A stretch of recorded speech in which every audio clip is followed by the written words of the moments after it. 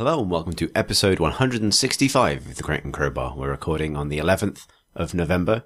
That's wrong. I'm going to start again. It's the 9th of November. It's the 9th of the 11th. Yeah, that's why I got confused.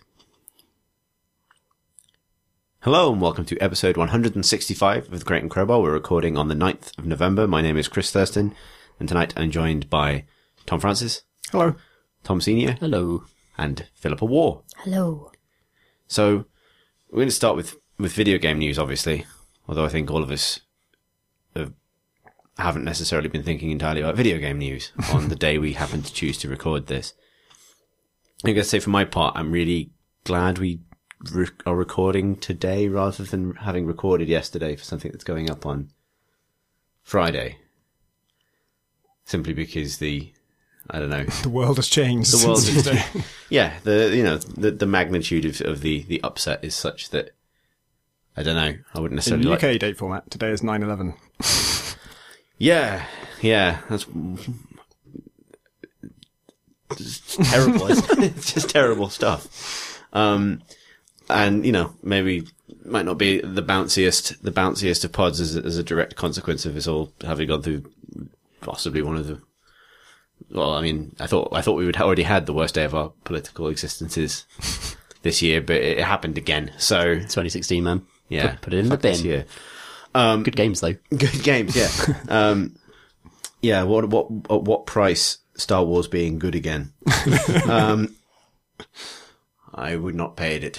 But nonetheless, it's still important to entertain ourselves and other people and to celebrate people who are making cool stuff. And that seems more and more important now, actually, in some ways, that we have, kind of lucky to be part of a pretty, a cool, community within an industry that's getting better at doing lots of important things to do with, representation and fairness and decency and, what felt like, I guess a movement towards that as a whole is now maybe just something that we can help push within our own small part of the world. I don't know if that makes any sense, but video games.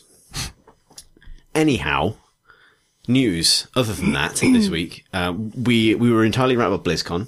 That's something we can definitely say. Without a doubt, on last week's pod, we called every single announcement at BlizzCon more or less, from there being basically not very much.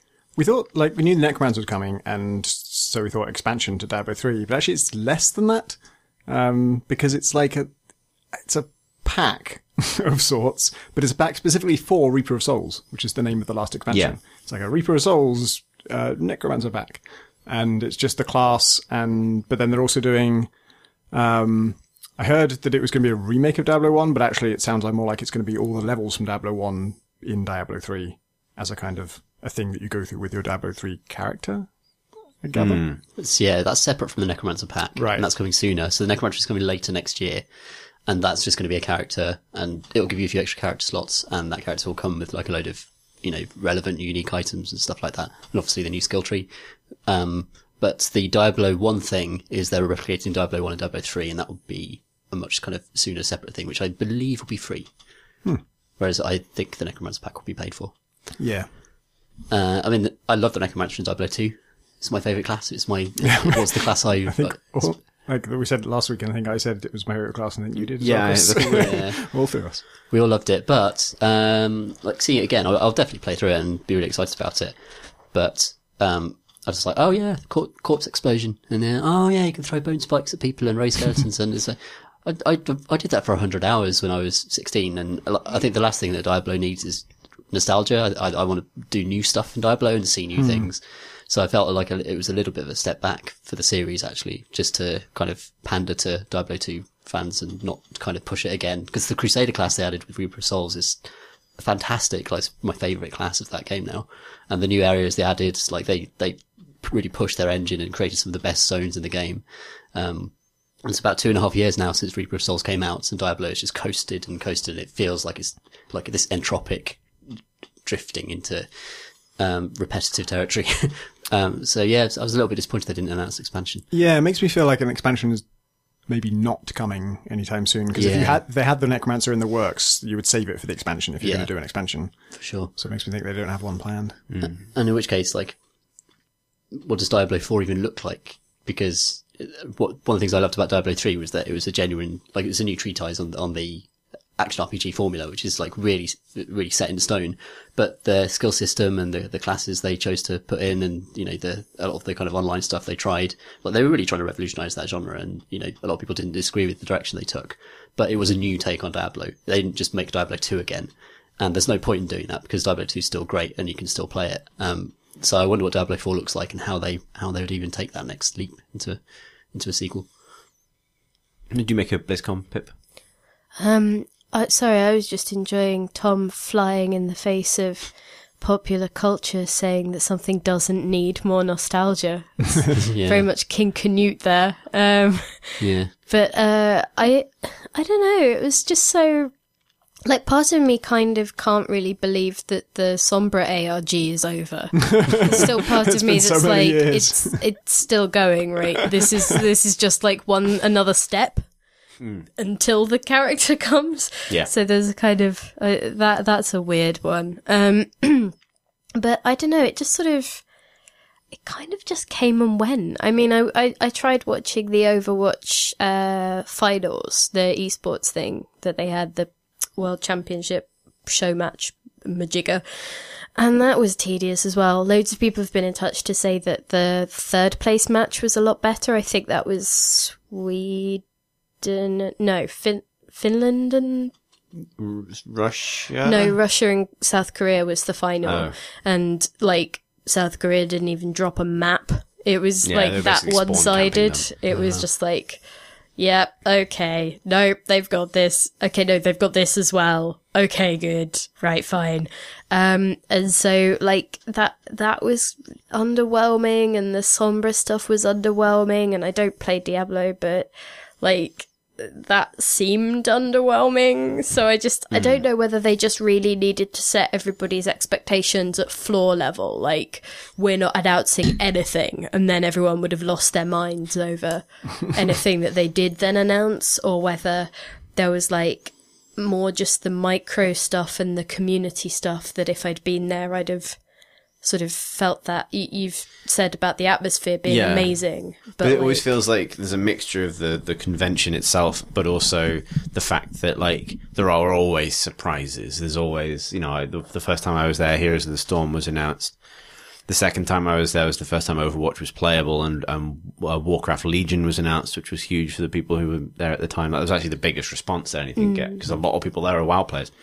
And there didn't seem to be anything like that this year. Like, I always watch I try and find like a crowd reaction video for BlizzCon stuff, because I love watching people get excited about things. And you can, you know, YouTube people who like filmed the announcements on their phones, which I don't think they do to try and like bootleg the thing, because it is being broadcast on the internet at the same time. But I think because those reactions are sometimes, you know, great. And I watched the Sombra one, and it was extremely muted by BlizzCon standards, in that we know this is happening kind of way. Like, this is what we expected to happen, which I think, you know, had they not done the ARG at all, that would have been a rapturous moment, but they sort of fucked it up.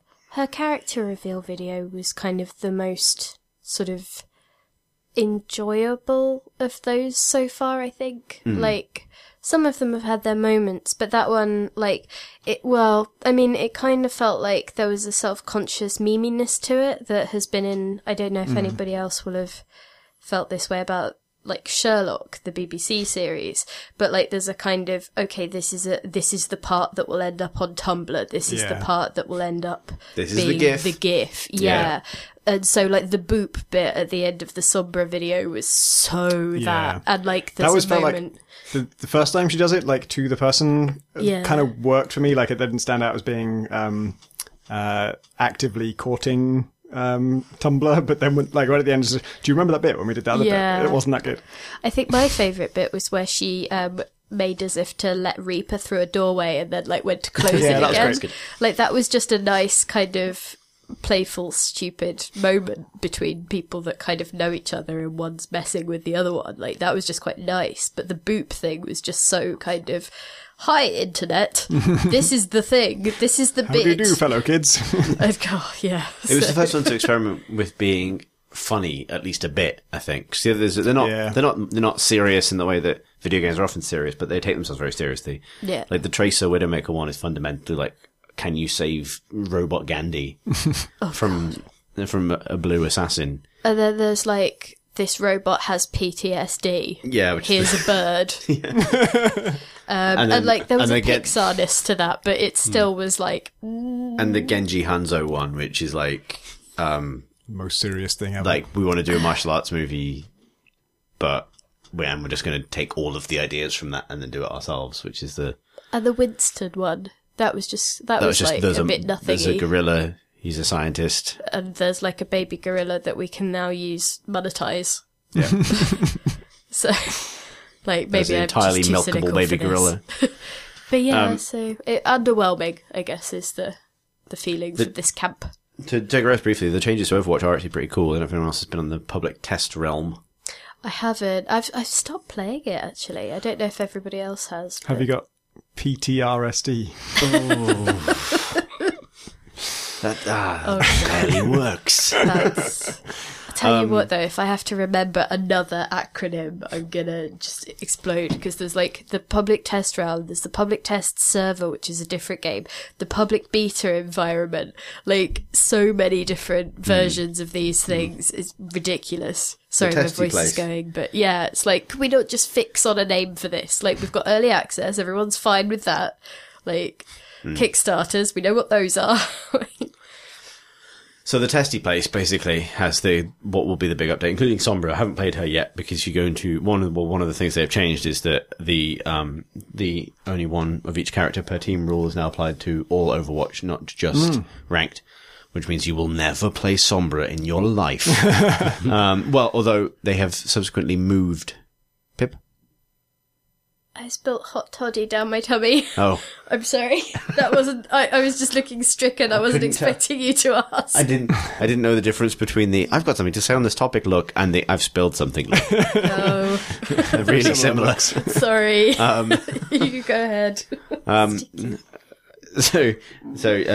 what they have done is broken out what was previously just the brawl part of the menu to be called the arcade, and it has loads of modes in there, including like a kind of free-for-all mode, which is basically old quick play where you can play any number of different heroes you want. But the other thing that's in there are two modes that are in there that took me completely by surprise because I don't pay very much attention. So maybe this isn't a surprise.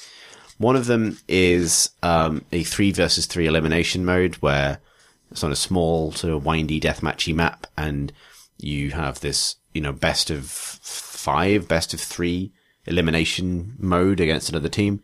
It's a lot like Trials of Osiris if you play Destiny, that you go in and if you die, you're out. The first team to wipe out, the other one wins. And you can change heroes every round. So you can try different compositions, like, Anna, Roadhog, McCree works well for various reasons, but you might counter with something else. So that seems like it's got loads of potential. And the other mode I played was their 1v1 mode, which I genuinely thought was just you load in, you play a 1v1 with any two heroes. But actually it's quite a long round-based thing where you'll play I think it's 8 rounds, and you play as a different hero every round, and it's always mirror match. Is it randomly selected? Yeah. So it's always a mirror match, and at the start, it'll show you, your Farah and their Farah or whatever. And there are two things that stood out to me about it. One was that I ended up feeling a lot friendlier than Overwatch does at the moment. Overwatch has become a real toilet in terms of its community online. But because this is one other person, there's basically well, maybe this is just luck, but the people I've played it with were kind of fun. And maybe that helps that you're on the public test server and stuff. People have got to opt into this and be maybe proactive about finding it. But it is only the two of you, and you have to play it quite a lot, and you're definitely going to be out of your character comfort zone some of the time. So, so that seemed to foster this kind of I don't know, a lot of good luck, have funs and lols after silly victories and stuff like that. And partly also because some of the matchups are genuinely quite high skill ceiling, and they're all very different, but two Farahs trying to kill each other is all about dredging rockets and trying to hit people in mid-air and stuff, because it's much more trying to minimize the amount of time you spend on the ground, so you're less vulnerable to splash damage. 2 Widowmakers trying to kill each other is a sniper battle. 2 Hanzas trying to kill each other is an archer battle. And 2, if you're both McCree, then something that's about managing the cooldown on his roll that reloads his gun and his flashbang, and that stuff all matters. But then you get matchups that make no sense whatsoever, like Symmetra versus Symmetra, where both of you create nests full of turrets in different parts of the map, and then... Now, perfectly Symmetra violence. No, and then, and what happened when we had a Symmetra off was we both created like little turret nests on either side of a wall, which had like a doorway in it. And both would like pop out of the doorway to see if the other one was interested in going into the other one's death zone. And neither of us really were. Sounds like a kind of thing that David Attenborough would narrate with like you as I'd love to see that. That would be a good YouTube video idea. The bowerbird, like, oh, will you come to my turret nest? Exactly. Where does it take place? Like, are these maps like you'd recognise from the it's game? It's a new map called Eco Point Antarctica. Really? Is that where May lives? I guess it might be. I won the Symmetra off. I lost that match though. But like a Reinhardt off makes no sense as well, because if you both charge each other, you both fall over. You have shields, like you just advance at each other. You have one ranged weapon each, but it's on a huge cooldown. And so eventually you both give up and just hit each other with hammers until somebody wins. And so that sort of weirdly sort of divergent skill cap, I think, makes it feel silly, which is a good feeling for it. Because you have the Genji off and it's suddenly mega serious and everyone's trying to chain the combo properly. But then it's just two fucking Winstons and all you gotta do is hold left mouse button and jump about until someone loses. And it's gonna feel really arbitrary. Like loads of the matchups I found came down with the other person winning, but with like 11 health left. Which is because the game is not balanced for the heroes to fight each other. And yeah, so it seemed quite fun, basically. So that might get me back into Overwatch more than the new character is just having these fun other ways to play it. But that's a bit of a digression from the Blizzard Con news. The other thing that happened on Monday was N7 Day, thus named because it's November 7, which is not what N7 stands for. Oh, I didn't even realise that's why that was that day. 90% sure that's the case.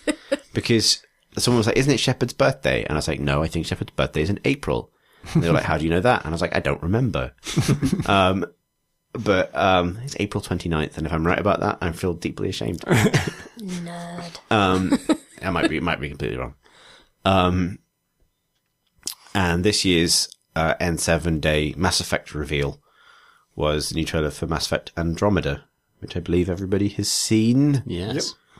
What were your thoughts on said internet video? Well, actually, I haven't seen all of it because I started watching it and I didn't get much out of it. I kind of didn't really follow what was going on. And I suddenly started to feel like it's really weird to watch a Mass Effect trailer because I have a very good idea of what this game is going to be like, not the nitty-gritty specifics, but just roughly what kind of experience I'm going to get. And I know a lot about, what that experience was like for me with the original trilogy, and I wouldn't really want to see any of it in advance. And in particular, it's really weird to see it with someone else's main character. Even though I don't know what my Mass Effect Andromeda character is going to be like, I know it's not going to be that guy. And so I started to just feel really weird about watching it. I was like, I'm kind of spoiling not much, but just little scenes and stuff. And also, it's strange to watch this other guy do it when eventually I'm going to do it with my character. And most of Mass Effect, I just kind of completely believe in it as my Shepard story. Everything about Mass Effect is so closely bound to that particular Shepard I created. And every time I see someone else's Shepard, it's freakish and wrong. I was like, what the fuck is that? You've miscast that horribly. Yeah, I remember that from the Mass Effect 3 trailers that they had, and I was just like, this is interesting and everything, but who's that guy? Yeah. At least to be fair to them, with Mass Effect 3, they did at least a few of the trailers twice, once with the female Shepard and once with the male Shepard. Yeah. But she didn't look like mine anyway. No, their female Shepard was close to mine, but not quite close enough. Yeah. It's an interesting trailer. I think I viewed it differently because I'm just definitely going to play it. It doesn't matter what marketing they put out. So coming at it from that angle, it's a bit different. But it feels like what's really new about Andromeda is the exploration phase, the idea that actually you do go down to worlds with the Mako and find things for yourself. And this is just a very kind of straightforward bwam cinematic trailer in the mode of Inception or something like that. And it just felt like any other kind of generic sci-fi realm, whereas I know the reality is going to be far more interesting because they've constructed this galaxy. It definitely had the Inception bwam, and then there's another sci-fi noise that it had that I really would like a name for, which is I think it was the plasma fan. And it's this kind of whirring noise. You can tell something's spinning, but it's a very sci-fi thing that's spinning. It goes woo, woo, woo, woo. And it's whenever a really big thing is about to crash on someone's head or something, they always do this noise. Yeah, the plasma fan. Yeah. I think I found it so boring. Like, I was just watching this thing and going, really? Like, okay, well, there's Johnny protagonist, he looks boring, and then there's a gravity well for some reason, I don't care, and then, oh, terrible things are happening, but I don't care enough about any of the people that I've seen so far. And then, is that Liara? I don't think that's Liara. Am I a space racist? Because I can't tell. And then it, like, ended, and then it was like, oh, by the way, if you could just sign up to our newsletter, that would be awesome, thanks. And it was just like, oh, for God's sake. I was just so annoyed. Like, it just felt so dull. And, like, the protagonist guy looked like the sort of person who would maybe get halfway through the X Factor after the judges' houses bit and just sit there singing dreadful covers of Ed Sheeran songs, you know? You just be like, oh, for God's sake, you're fit, but you're really boring. Suffered from having very generic bad guy lines for the bad guy, the floating bad guy. Whose face they don't show, and he's just like, I finally have you in my grasp. Now I know what makes you special. Yeah, that's a meaningless thing. It's dance. So there's a bad guy in this game Andromeda. Discovered. Teach us. The most famous scene for me was the most exciting one was the bit where the protagonist is running away from the screen, and there's like loads of Solarians just running past them. Yeah. Then suddenly an enormous spaceship just bursts over a mountain and flies over you, going in the opposite direction. I was like, yes, that was really I was like, exciting. Yes, that's the Tempest. That ship. Oh, the New Normandy. The Normandy. And But there isn't a month beginning with T, so we're not going to have a day for that, are we? No, Maybe Tuesday. But that's not what the N. That's not what the N in N7 stands for. Is it not? I No. thought it was N7, like Normandy 7. No, is that it's not just what this is? It's a special forces classification Oh. in the Mass Effect universe. Oh, shut up now. It's like So are we like, still N7 people in the Tempest? No. So I know a bit more about what's going on, partly because I've frame by framed both of the trailers because I had to for work, because I do these gallery write-ups. Volunteered to for Yeah, work. well, someone was going to do it, and it's like that. You know that bit in Mass Effect 3 with Morden? No. Where he says, had to have been me, someone else would have gotten it wrong. No, he died. Well, that's what he says before he dies. But no, he died before that for me. You kind of I didn't manage to save him at all. You just shot Morden when the game started, didn't you? I didn't understand how the thing worked, where I could, like, work out who I saved and who I didn't. Like, so I sent him off because I thought that he'd be alright on his own, I think. Or Go on your own, Morden. No, I thought that people would be more bothered about chasing after Shepard, and so I'd send the others off to, like, do secret things on their own. And you sent the barely armed scientist to kite them while that happened. And then they would focus on me while everybody else ran away. I figured I needed the ones who were more vulnerable, like, near me, maybe, and he was kind of alright or something. I don't know. I've forgotten how I thought that would work, but he died. Yeah, he will. He is, on paper, well, in the game's internal system, the most vulnerable squad member. Interesting. Most likely to die if you send him in the wrong place. Anyway, so, yeah, having framed it, and also because Game Informer have done that thing they do, where they get all this exclusive information tied in with a cover feature and release it very slowly. So I know a little bit more now. So there are one of the interesting things is that guy you see as the protagonist in the trailer, Alec Ryder, is one of two protagonists that will both exist in the world, but you pick one of them. Him and his sister, who is Sarah, who's in the other trailer. She's the one that wakes up at the end of the other trailer and says, like, we made it. Does that mean you don't get to set their first name? I don't know. That's the thing that you confirm you can change what they look like, and therefore change what they look like relative to each other, which happens in Dragon Age 2 as well. Like, your Hawk is sort of like derived out into the siblings and parent. Sort of genetically to make sure they look like a biological family. What was your Shepard called then? One of them was called Shepard. I think I called one of them Endeavour Shepard, because that's Morse's first name. And then one of them was called Just Shepard. Mine was Filbert. Pip, take it seriously. No, it's because it's my name, but also it's an alternative name for a hazelnut, I think. Filbert. That's a fine reason. And I thought that was quite nice. Good name for a Hazelnut Shepard. I child. appreciate that you taking things seriously is not the same as me taking things I seriously. was taking it very seriously. But yeah, so I don't know if you can change the names of both of them or either of them. Actually, Or call them Easy. Night. Yeah. I would actually be finally before them actually setting a first name, because they've set a surname a couple of times in order to have characters be able to refer to you by a name. But like, I get quite annoyed in real life if people call me Thurston. Like, I don't really like that. So I'm actually okay. And actually, I don't really give a shit about the names that I pick. Like, it's just going to be a person name, basically. So I'd rather people be able to say like, all right, Jim or whatever, and actually treat it more humanly. I think that actually works better, probably, provided you give other kinds of control. Give them more opportunities to actually establish formal language versus informal language, and actually say things about relationships. Yeah. By the way people refer to you. I remember in Deus Ex, obviously you call JC Denton, but that's actually a code name, and you get to enter your real name at the start. And when you get emails from like personal friends, they'll address you by your real name. Obviously they can't say it out loud because they don't have speech synthesis. But it was like disarming because you forget you've done it, and then like everyone's calling you JC, and then you log into your personal computer and like Jaime has emailed you and says, "Hey Tom." Like, what? Oh yeah, I did write that in. Johnny Communist Denton. How's it going, Johnny Communist? Okay, thanks. Anyway. Yeah, first name's a good idea. First name's a very good idea. But anyway, so I think Alec and Sarah Ryder is the sort of official names for the two of them. And so they are going, I think they will do the thing where they show like a different protagonist in each trailer. But unlike the Mass Effect ones, it's not like alternate universes where Shepard is male or female. It's which one of them you pick to take with you. Cool. And the other one is still a character in the story. That's really neat. And the thing they have implied is that the person in the N7 armor is your father, who will play some role in the story, presumably in a kind of exposition-y, I'm your dad, oh no, I've gone kind of way. I hope it's like Costume Quest, where whichever sibling you pick, the other sibling is the one who dresses up like candy corn, and therefore gets kidnapped. I'm sure it'll be exactly like that. I think it's like, I think the candy corn thing is actually one of the pre-order skins, and a massive grid of pre-order things. When BioWare play Costume Quest, they're like, holy shit, they're onto something here. So there's loads of other stuff you can drive from that trailer, and it's probably the most information, but I don't necessarily want to bore people all the way to death with Mass Effect facts. Was there anything super interesting that people might have missed? So I think this came out slightly before this trailer because it was in the trailer for the trailer. Oh, for God's but sake. it is the first time they've set the timescale for when the game is set. Okay. Which is 600 years after the events of Mass Effect.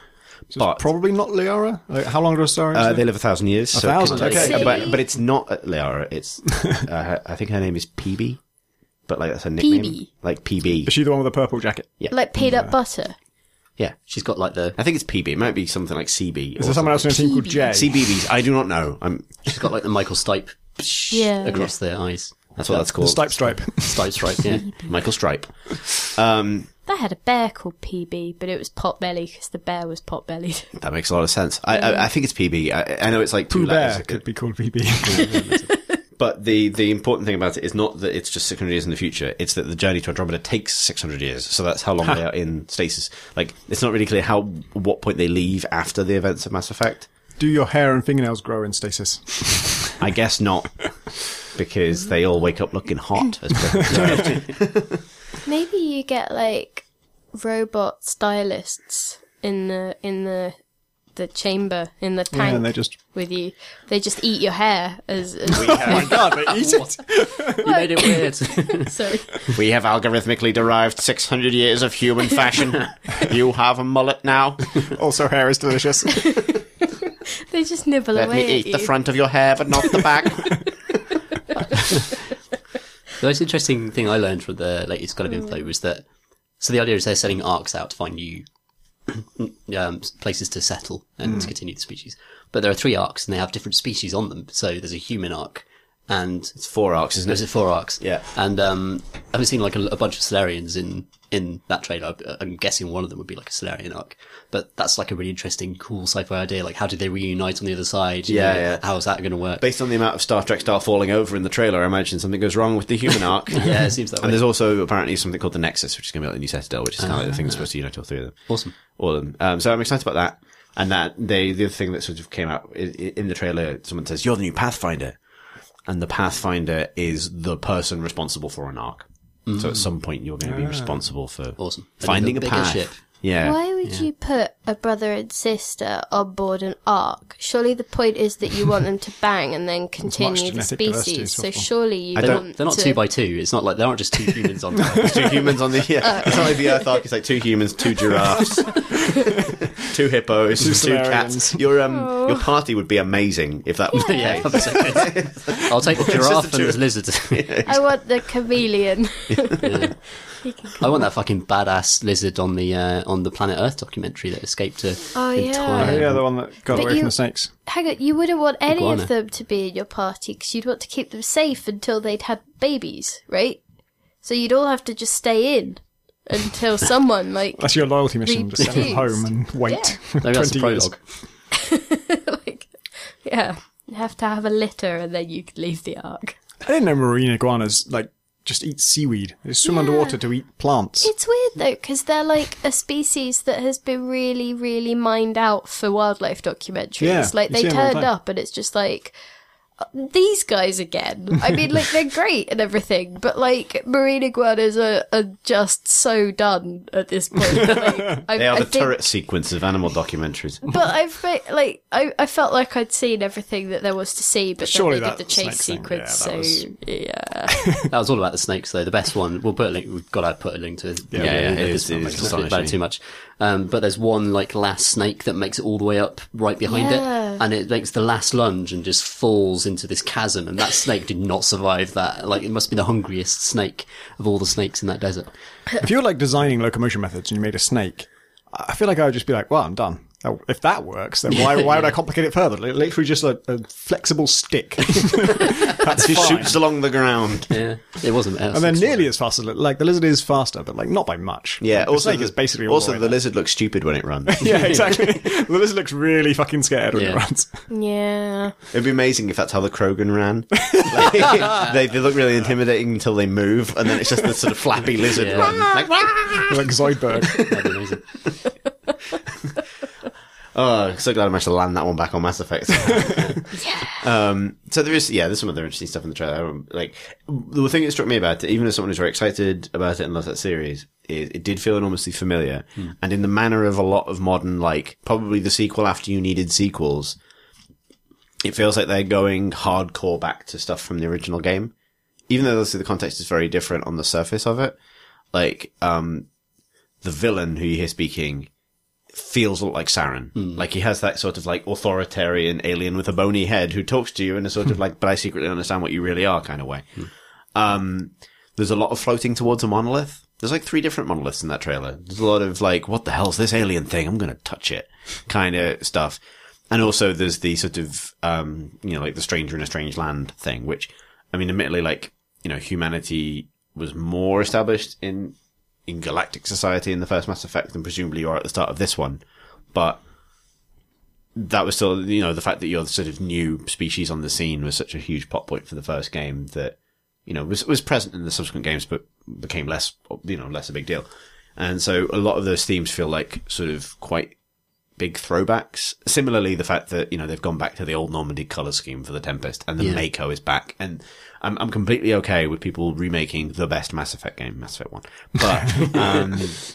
But there was definitely a feeling of like, this has become a formula now for telling a story rather than this sort of wholly original universe. Like, there's a template for what a Mass Effect story is in the way that there's a template for what a Star Wars story is. But also they wanted it to be even bigger because otherwise how would you possibly care about it? It's like, but catastrophe! And this guy! And that thing! And you're just like, well, I mean, or you could just do something different with those characters in that world that you've established. That would be interesting too. And maybe they will, but like something that stood out to me was like the sort of the implicit sort of like first images of whoever the antagonist aliens are.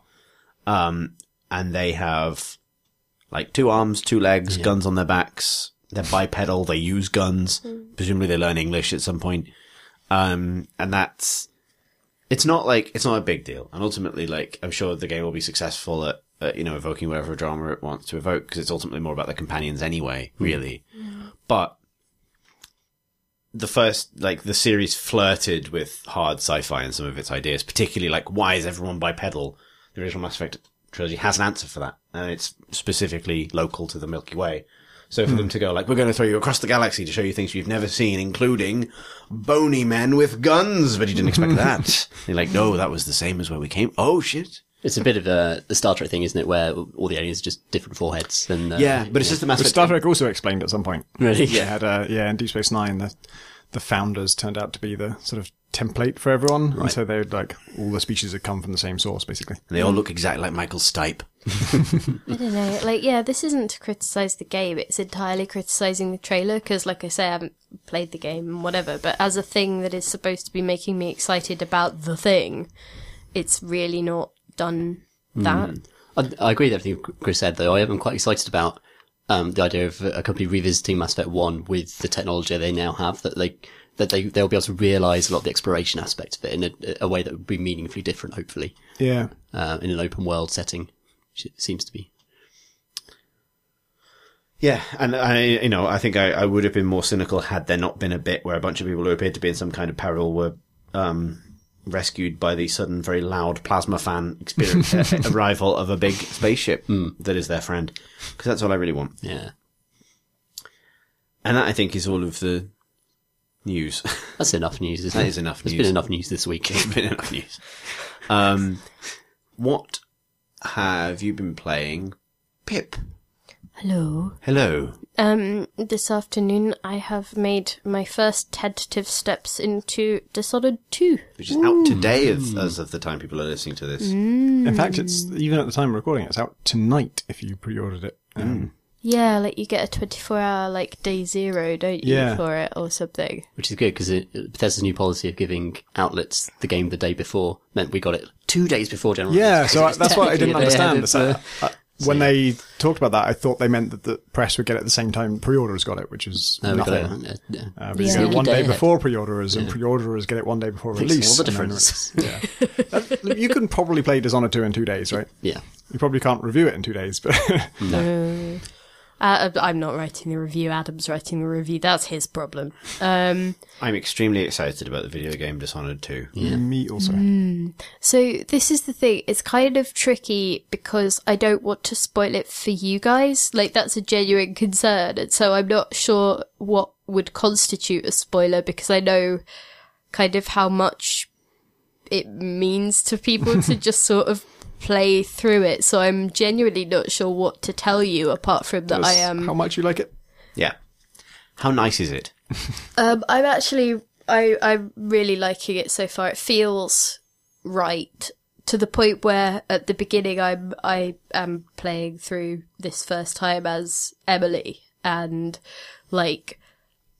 I had thought that I couldn't remember control systems and things because I just don't really have a memory for that. But I did find myself being like, oh, for God's sake, why can't I see through a wall? Or, why can I not blink fast travel thing to that thing? Or She doesn't have an X-ray vision equivalent. this was just at the very beginning. So it's when you're just a regular human man, girl. I feel like what Dishonored's X-ray vision is Yeah, I messed that one up. It's fine. a stealth standard, and it's really good. And I think it's good that it's in these games. I feel like Dishonored is one of the games that struggled with its implementation, where it felt conflicted about whether it wanted to give it to you or not. It felt like it had decided mechanically that you do need it, but it wanted to punish you for using it, but not mechanically. It would just make it ugly, and you had to keep reactivating it. And it wasn't it didn't really cost you anything to reactivate it, but you kept having to do it. It was a pain, yeah. Kind of, it didn't want it to be on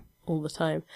What else can I tell you? Because I can tell, because I'm honestly not far in. I've just sort of done an intro/prologue thing, so I can maybe tell you about that. Or How does the tentacle thing feel versus Blink? so, I really like it.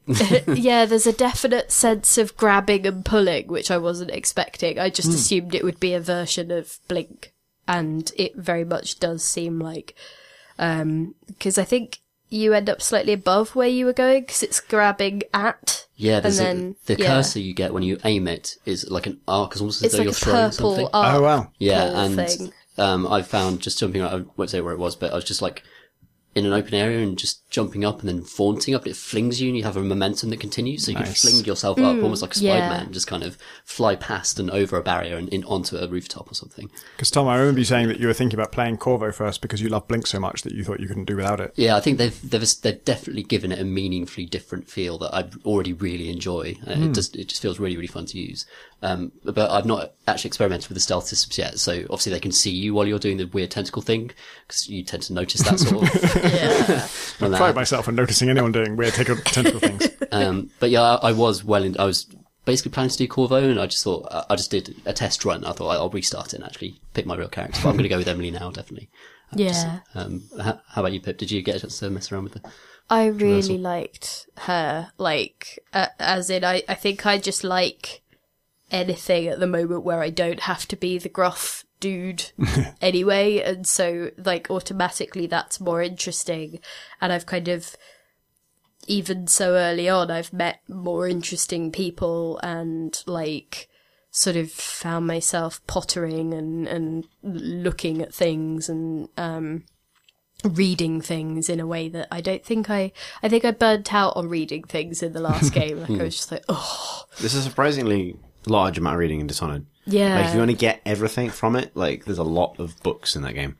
Like, obviously I can't speak to Corvo's side of things, but the Emily side of things has been, I've felt more rewarded by the readings. Like, I found a thing that was like, I think it was just an old textbook of hers when I was on my way somewhere, and it had like the notes that had been added to the bottom of it, and like it was just quite nice. It was like more of a feeling of almost like in Gone Home, like, you know, that sense of there being a person behind this. You know, obviously not to that extent, but I'm just thinking in terms of documents that feel inhabited somehow by humans rather than just strewn. They've also massively taken advantage of the fact that the protagonists are now voiced. Emily comments on things all the time. She's always thinking to herself and talking about things. That gives you a really cool sense of who she is and also what she thinks of the world. Like, it's a good exposition device and tells you more about who you are. And I think functionally, like, the way the story positions you as Emily makes for a more interesting story than the very traditional, you know, when you reverse it, it's just very traditional, but as Emily, it's really interesting. There's a bit at the beginning where you're sort of just either reminding yourself of control systems or, you know, it's the tutorial, but it's Corvo teaching Emily. And so it's a kind of like, almost like he drills her on these like maneuverings and things, and is like teaching her self-defense and is teaching her, you know, and it's kind of, and he's also really proud of her when she gets him in a chokehold and stuff like that. And it's just like, and he taps out rather than passing out, but it's kind of like, and he's just like, that's my girl. It's a throwback to the start of the first game, right? Where Emily asks you to play hide and seek with her, and if you do, that teaches you stealth functionally. Is that after you've picked a character? No, that's before. Okay, so even if you're going to play as Corvo, you still sort of play that. Yes, I think it's still very much showing you that this is... to be fair, I think you could skip the tutorial if you wanted to, but it's more that I didn't want to. But it has reminded me that I'm sort of stuck somewhere in the middle now in terms of control systems, because the keyboard, I'm struggling with the keys because things like crouch, like I automatically try and go for like control or something, but it's C. But it's because control is like this other thing and alt is another thing, and my hands are just not getting it. But when I tried to use the controller, like the aiming is just so nothingy that I can't do it without the mouse, so I'm just sort of in this weird like halfway house in terms of my abilities with the control systems, so that's been a bit weird. The alt thing is weird. That's how they do leaning. I didn't realise until like I messed around with it towards the end that actually you can just use Q and E to lean without alt. Yeah, sod it. So you only need alt to actually pop your head up a little bit. Is there more granular leaning now? Not on keyboard.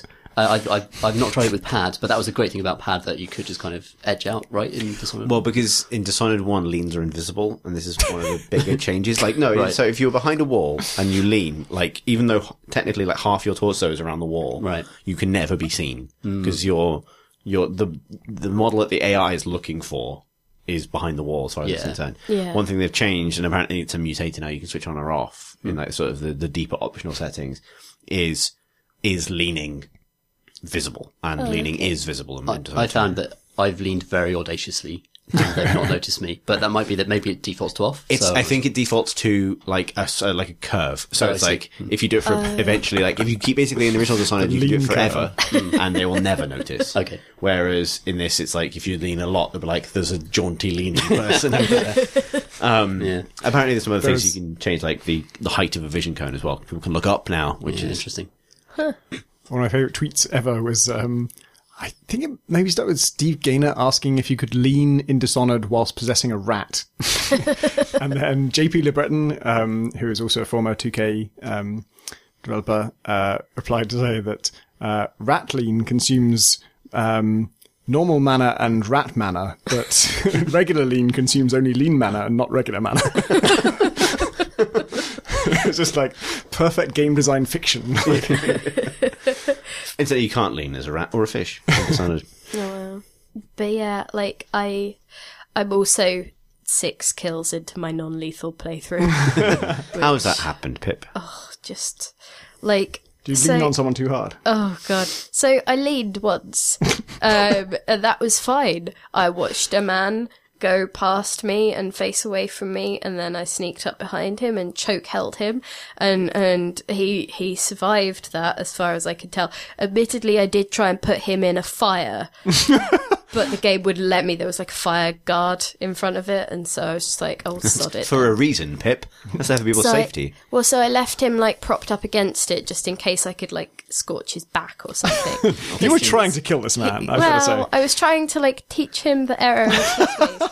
I'm not a good person in Dishonored While at all. unconscious. And then I was going down some stairs and into a room, and I spent ages doing this the stealthy way, and he was like doing a circuit of the room, humming to himself and having a little chat, and then I waited until he was facing the other way, and then I choked him, and then I was just like, and then I cut off his arm. Why? I think I just didn't want him to wake up. Like it suddenly Yeah, this is called killing people. It suddenly occurred to me that I wasn't sure if he would come to. And so I was like, Let's cut off his arms. well, I wasn't sure how long the next part would take, and I didn't want wanted him it to then non-lethally. I be just don't want behind anyone to ever wake up. I didn't want him to come up behind me if I was doing the next bit stealthily, you know? And if he was going to come up behind you, you wanted him to not have one arm. I picked up the arm and walked it around a bit. I think I left it in a fruit bowl. Pip, at what part of the non-lethal thing At least clicked? one person didn't die so far, right? And then I went into a room, a big room, and there was like the key target there who the game explicitly tells you that you can either kill or not kill. And I was like, I'm not going to kill you, but there were 2 other people, so I thought I'd deal with them. And I stood directly behind one of them and was choke holding him. And it would have all been fine if the other one had like turned away for a bit longer. But he turned around and was just like, it's Emily Caldwin.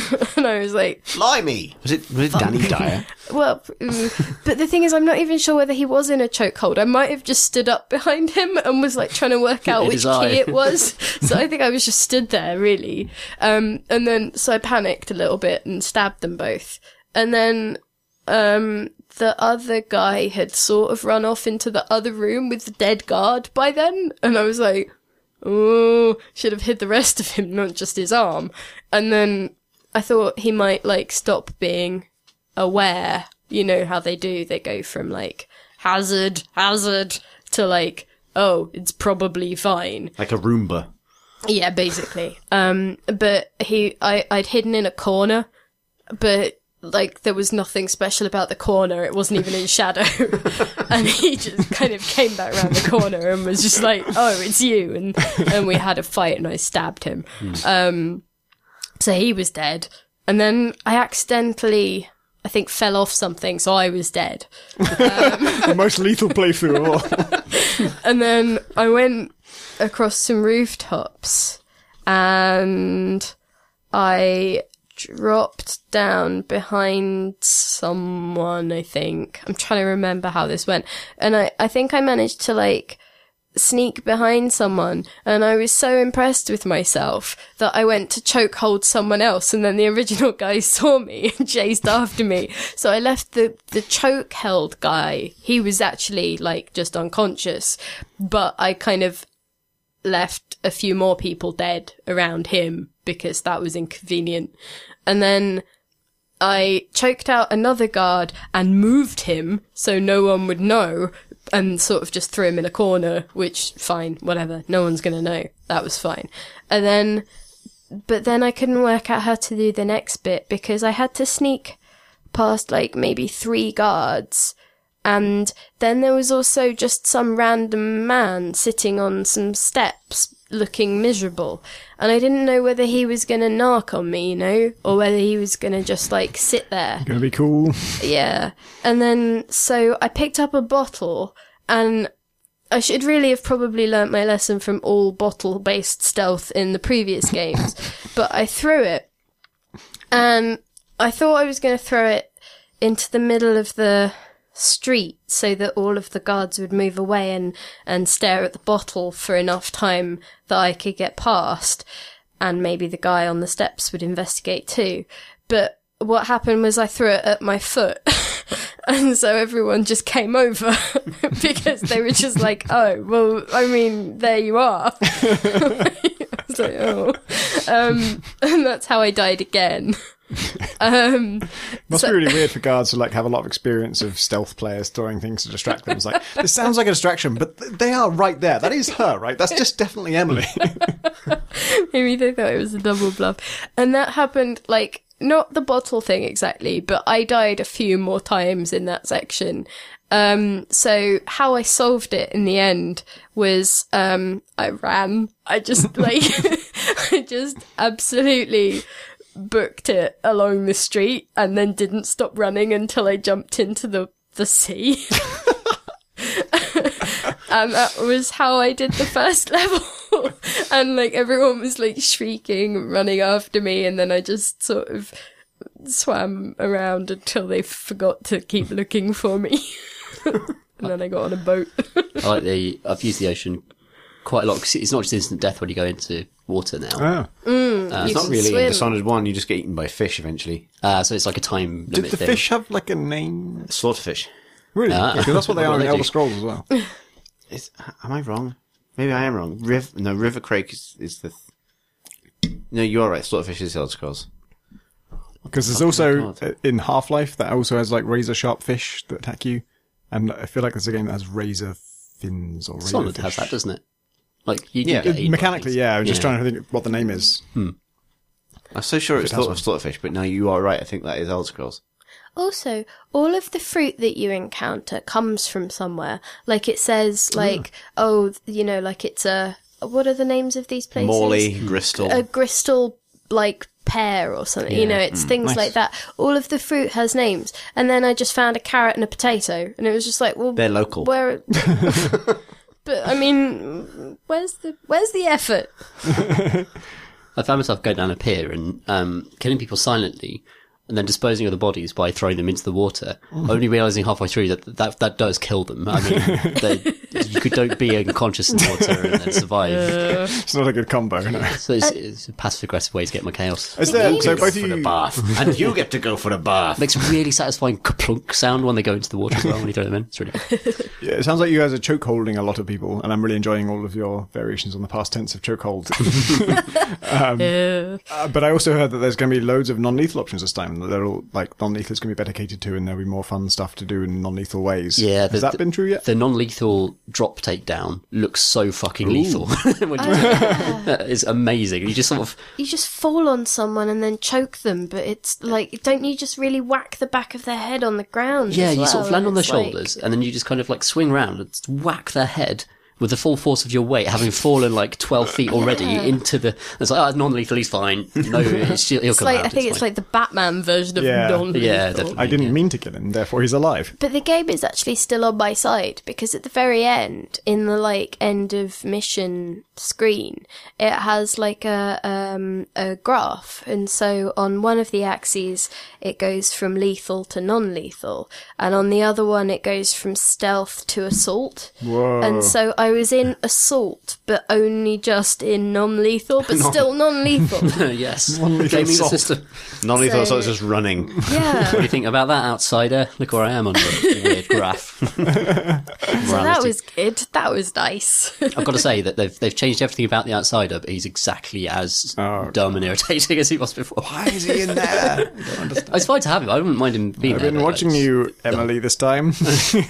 I've been looking at what you're doing and judging it in some way. It Yeah, doesn't exactly matter. the same. It's brilliant. Performance poetry and a rune. All right, sign up to this.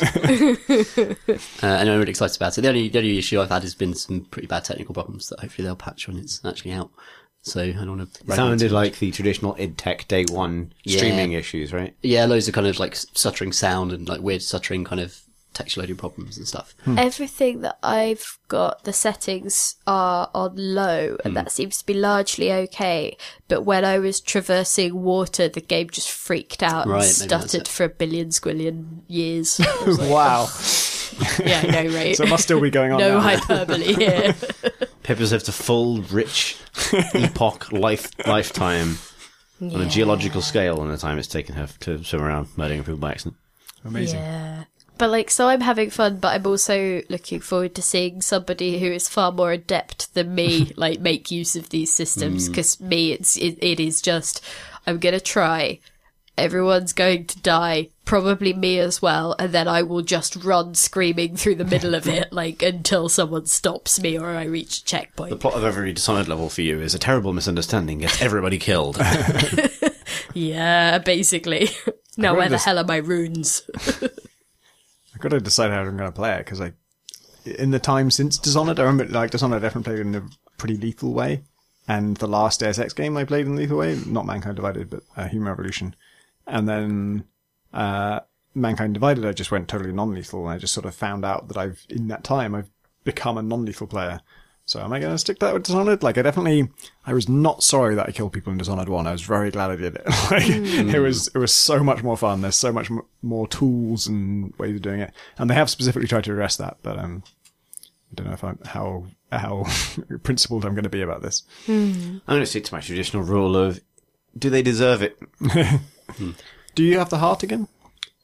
Do you want to know? Yes. That was the best way. Okay. It's in like one of the earliest trailers. Oh, then yes. There it is. Yeah, okay, sure. Well, I think... But, like, do you... I remember a do news you? story about, like, the headline was Necessarily. every guard has a Is there backstory. a choice? Well, I mean, there are... Probably get it either way, don't you? There are... Well, I don't know. I genuinely don't know. I've heard enough. It was you get the hard definitely one, in you? the when I saw it played at Arcane, it was certainly treated like and this is how you find stuff. Yeah, yeah. Okay. Similar to... Yeah, I mean, I don't know Dishonored how one. they would do it otherwise. Yeah, but, for sure. Yeah. Yeah, you do have the heart, and you 'Cause can point they- at stuff and get like, interesting things. They had a different solution. That's to a that, carrot. It's local. Tasty carrot. Yeah. Very exciting. I'm very much looking forward to playing it. Yeah. Yeah. Really cool. So you, Pippa, are you enjoying it more than the first one? Because I know you liked the first one, but didn't stick with it, I guess. No, I finished it. Oh, right. Yeah. For some reason, I just thought you murdered everyone on the Golden Cat, and that was... Oh no, that's where my streaming of it stopped because it felt like I was just No one needs to see what happens next. yeah. Like, I didn't really need an audience for that because people would like turn up and just be like, "Oh my god, like, what's gone on?" I'm like, well, but yeah, no, I really loved the first one. I was really late to it though, and then but I wasn't sure whether I would pick this up simply because, or rather that I wasn't sure whether I was going to play it while everybody else was, because it had actually been nice coming to it completely at my own pace after the talk had died down. So like, I think it was like, it was a couple of years after the original had come out, and I was like, okay, it's, I just get to play it and have my own thoughts and not have to, I guess, provide like a response within a certain amount of time, just because that's how the industry works. It was quite nice to just be able to, I guess, let it ruminate or breathe a bit, I guess. What have you been playing, Tom? Many things. The IGF judging season is open now, so lots of people are getting access to lots of indie games, and I have you get assigned a bunch, and you got to rate a certain number of the ones you're assigned before you're allowed to go looking for things that you're actually, seeking out to play, which is, I think, a good idea. And I've played my 3 assigned games, and surprisingly, I haven't nominated any of them for awards, but they're all good. It's that, like, the thing I've been, I think it's kind of, that strikes you about the IGF selection usually is, that a huge percentage of the stuff you feel like you could have told the developer, like, don't enter this. I'm not saying you'll never have any success with it, but you're not going to win an award for it. It's not going to be. It's just like, it's so rudimentary. It's like everything you're doing has been done 100 times before. And it's not necessarily bad, but it's just, it's never going to get anywhere. But everything I played so far has been actually worthwhile. And so I had to write down the names because I'm not going to remember them. One of them's Ophidia, which is a top-down game where it's like a really advanced version of Snake, where it's completely kind of fluid and not assigned to a grid or anything. And instead of you are still trying to avoid eating yourself, but the way you defeat enemies is to circle them, and then you do have to eat your own tail, but you have to eat the exact end of your tail. If you eat any earlier in your body, you actually hurt yourself and you lose some of your length. But if you successfully bite the end of your tail, then you encircle them and you kill them and you gain length from doing that. And every level is like, it's got a very nice art style to it. Looks kind of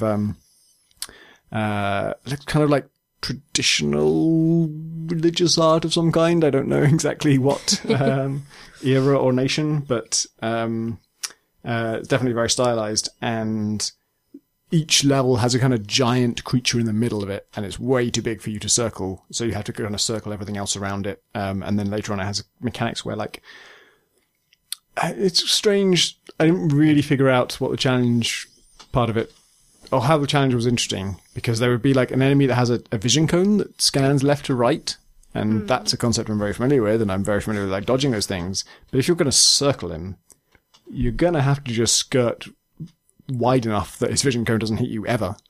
Like, it's not a case of timing. It's just like, you just have to get really big and then circle him from a very large radius and then just get him anyway. So I didn't know if that was supposed to be a sort of timing challenge, but I couldn't figure out a way that it could be. It would just seem like a thing that you just get big enough to do it and then you do it. And then eventually you get big enough to circle the boss in the middle and you do that and you win. It's nice and relaxing. It doesn't really go anywhere. I felt like that as it started to get harder and introduce more enemy types that could jump around and stun you and stuff, it just got more annoying. It was just kind of irritating to try and draw a circle around those things. But while it was easy, it was fun.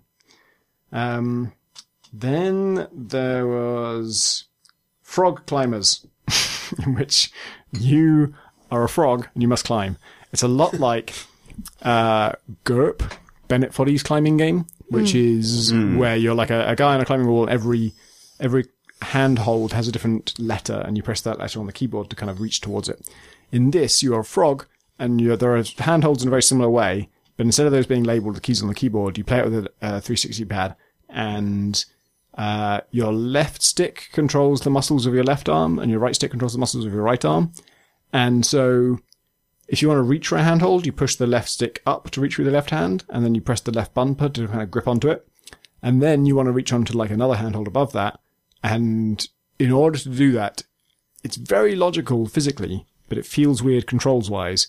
You have to push the left stick down, because the hand that's already gripping the thing, even though you want to go up, you want to pull down with that arm in order to lift your body up. And at the same time, trying to get purchase on the thing. So you're already gripping this thing, but you want to kind of haul your body up, and muscle-wise, that translates to a downward movement with that arm whilst doing an upward movement with the other arm, and then you grip on with that. And it's one of those things where, like, if you're trying to think through everything you're doing, it's really difficult. But then if you just remember that, like, oh, it's always up with one until you grip it, and then when you do that, you just switch and you put down with that one and up with the other one, and you grip with the other one, and then it just becomes alternating. It is, seems to be mainly designed as a local multiplayer game, and I haven't played it local multiplayer. I've only played it on my own.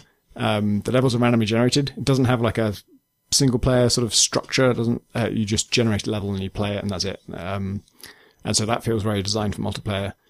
But it feels really nice to play, and it's very slick, and there are levels with like rotating wheels that have ropes on them, and it feels like there is lots there. They don't really explore it. I feel like there's almost like a really interesting puzzle game to be made of this, because you grab onto like a dangling rope from a wheel, thinking, okay, I'm on this wheel now. And then you realize when this wheel rotates to its uppermost position, I'm still on a rope, and gravity means that I'm hanging below that, so I'm not as high as I could be. So actually, like, when you first grab onto a wheel, you want the lowest hanging thing, and then once you're on the wheel, you kind of want to clamber across it to get to the thing that's most fixed to the wheel, and then that lets you get to the highest position. And then later on, they're like, well, if you pick a certain kind of level generator, then you get wheels that spin really fast, and if there's a rope on that, then that's good because it's getting you onto the outer circumference, and the swing is faster there, and because the angular velocity is constant, and so the actual velocity is faster on the outer rim.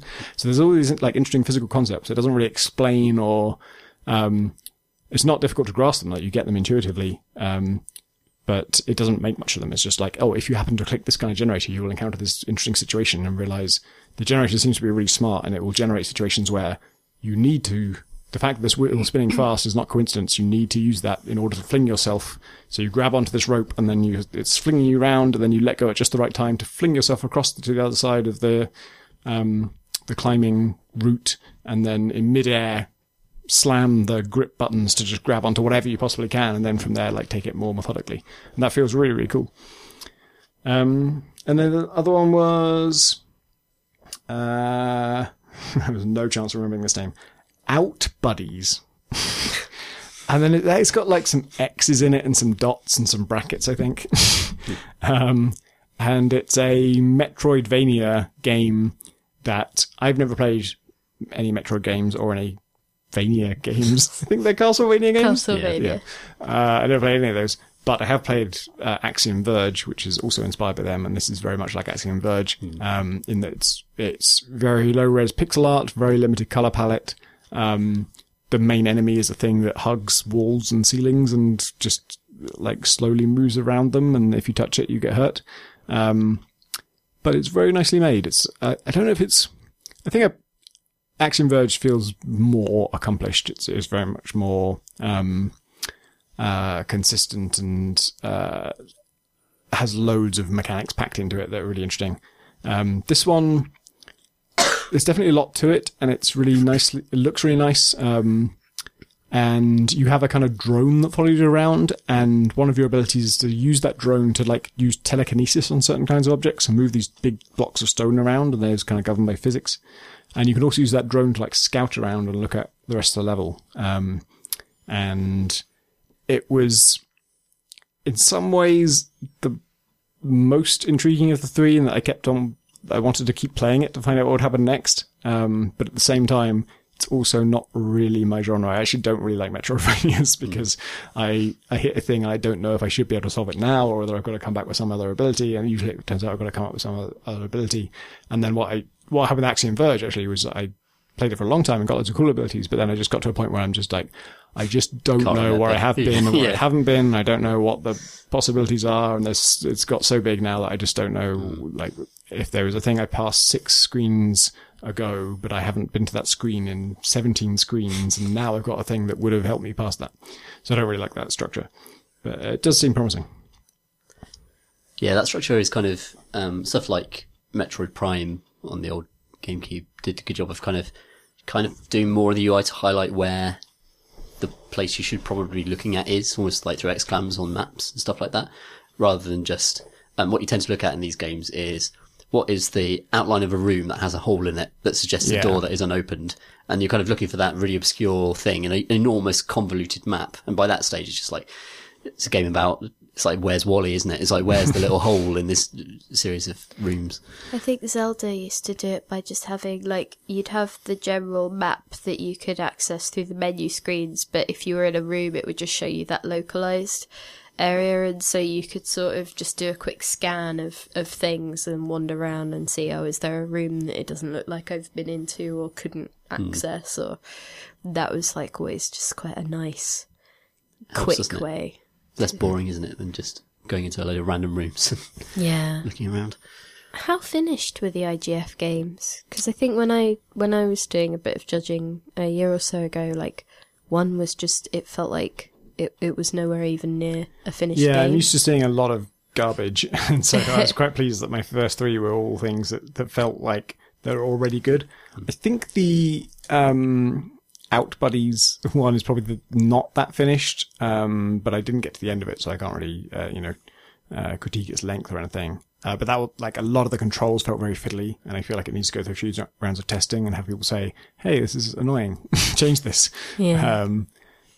Whereas the Frog Climbers, if that indeed is what it was called, feels really slick and just done. They could just release that, unless they want to add, like, a series of single-player levels, which I think that would be great.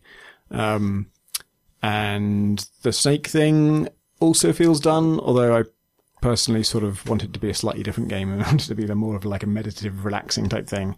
And that was a PC build that I played, but it also feels very designed for mobile. It feels like a tablet game where you sort of trace with your finger where you want your snake to go. But yeah, it basically seems finished. This is a long time ago now, but like there was a rule in the IGF where if you become a finalist, you can't enter again. So it kind of incentivizes you as a developer to only enter when you're done. Like Gunpoint, I entered a long time before release, so like a year before release, and Heat Signature I'm not going to enter until it's actually out, and because I want to give it like its one chance. What have you been playing, Tom? I know you've been... I wasn't doing... so I really struggled to remember the name of this for a long time, and it's finally clicked for me on discovering that the protagonists are called Nick and Nora. And so it's Nick and Nora's Infinite Warfare. It's Call of Duty Infinite Warfare, but I can never remember the Infinite Warfare part because there's Advanced Warfare, there's Modern Warfare, and there's Modern Warfare 2 and 3. Finite Warfare. Yeah. Infinity Call of Duty Warfare. Finite Warfare is a weird entry. But Yeah. yeah, your character's called Nick, your main psychic is called Nora. And so Nick and Nora's Infinite Warfare. Suddenly I can remember it. Have you guys played that? No. Not yet. Not at all. Oh, okay. No. It's been out for like a week, hasn't it? Yeah. It's not the sort of thing I would pay money for. It's, I think we talked about it actually when E3 happened, because the trailer for it was, just happened without it introduced, without introducing that it was Call of Duty. Rad. And it was like, what the fuck is this awesome game? And it turned out to be a Call of Duty, and that was a surprise. So it's the space one, and it's very, I don't know, from just seeing that, I was still half thinking it would be like basically modern day, but it happens that there are spaceships that exist, and so sometimes you go to space. But no, it's totally space. It's like a lot like Mass Effect actually, where you have a giant sort of capital ship that you are captain of, and you go to a map place and you look at a solar system and you decide which planet you're going to go to next and which mission you're going to do, and there's loads of optional ones.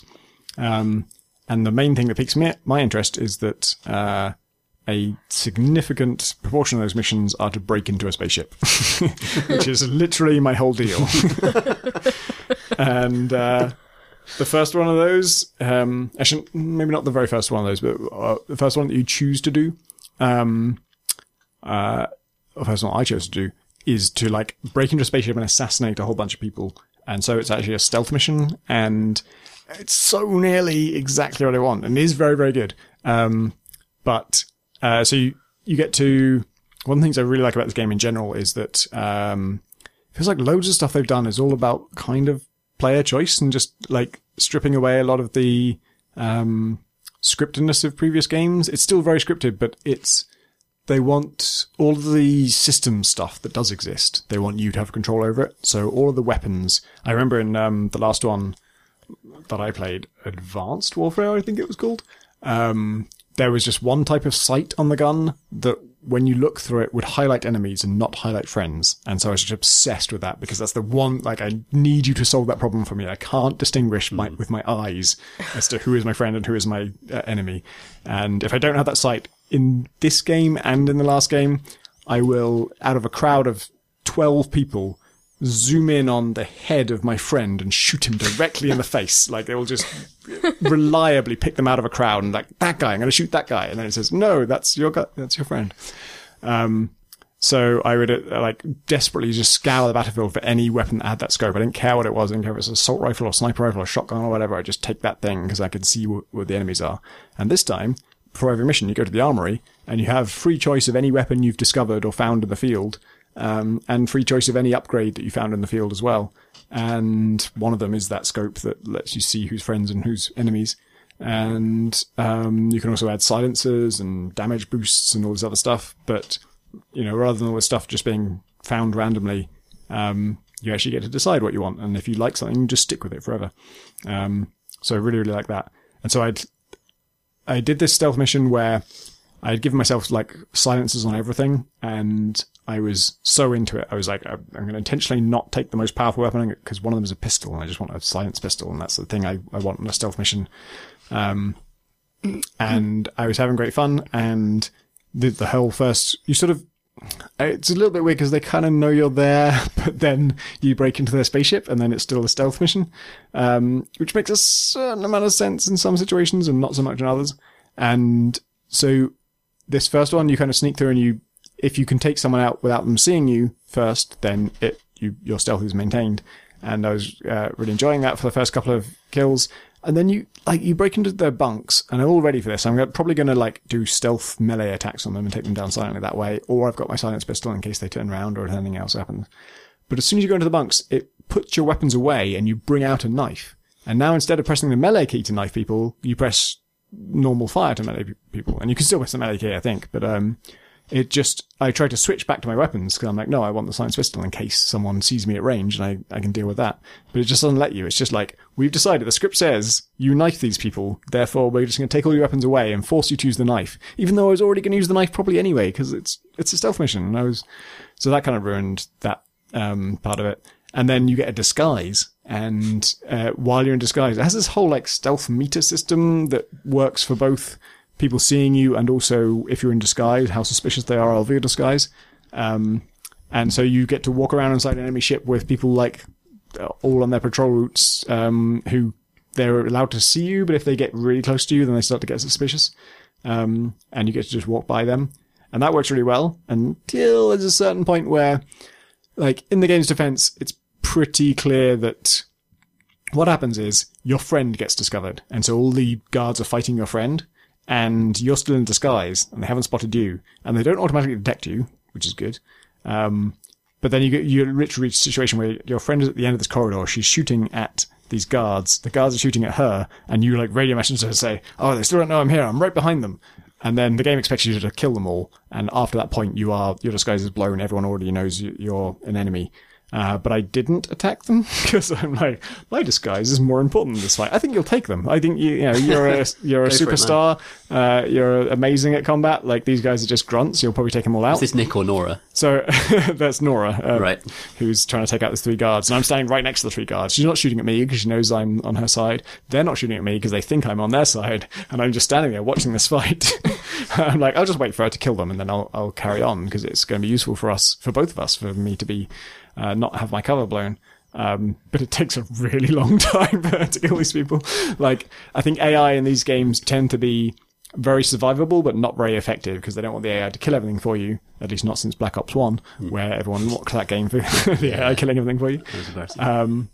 And so, I just waited and waited and waited. It's like she eventually killed one of the 3, but that took so long that I'm like, I'm not sure you're ever going to get through this. They're not killing her, but eventually they're like, the game really, really wants me to kill just these 2 enemies. So I intentionally did it in such a way that, like, I'm right behind them, and I'm literally going to shoot this guy in the head and then melee the other guy. Like, there's no chance they can see me. Before they know what's happening, they're both dead. And I did that. But then you are just automatically detected by everyone from then on. Like, every single person knows who you are. Apparently, according to Marsh, there are other stealth missions like this later where that isn't true. Because I said that and he's like, are you sure? Because I've definitely had situations where, like, I've, dealt with those enemies, and if you deal with them well enough, then no one, it doesn't break cover. And that's true for, like, a certain section of this mission, but there's a scripted point after which you're just, it's mandated that you are, seen as hostile. And so I think there are other missions where it's actually systemic and you get to do that. I played one more stealth mission since then, which is in theory really good, but they didn't, even though they let me choose my weapon, they didn't tell me enough about what the mission was. It was to rescue hostages, so I kind of guessed at stealth. I'm like, it doesn't say stealth, and there are other missions that look like this and aren't stealth. But this one says hostages, so I'm thinking stealth, so I'm going to put suppressors on all my weapons, which is the thing you can do, which is great. But it didn't. I basically took like one silenced assault rifle, and then I took a shotgun that I was really excited about because there were energy weapons, and one of the mods you can get for an energy weapon is one that recharges it. Only recharges the current mag, but with a shotgun, it's also like an automatic shotgun. So it has like 8 rounds in the clip, and when you can fire those as fast as you can click, virtually. And so with an assault rifle and that, it works really well. There's like a little VR testing room where you can test your loadout to see how well it works together. So I was using my accurate silenced assault rifle to shoot people most of the time.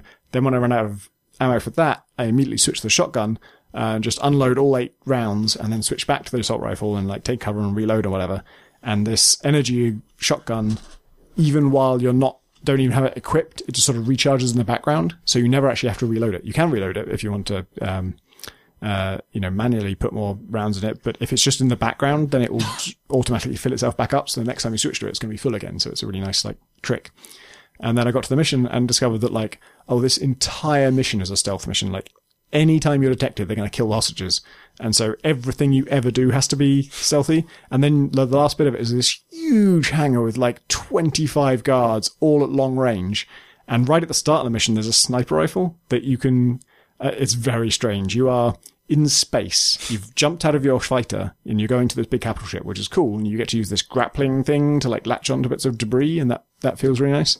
And just on one of these bits of debris is lying a silenced sniper rifle. Oh, sorry, just a sniper rifle. It sounds like it's silenced, but it's not.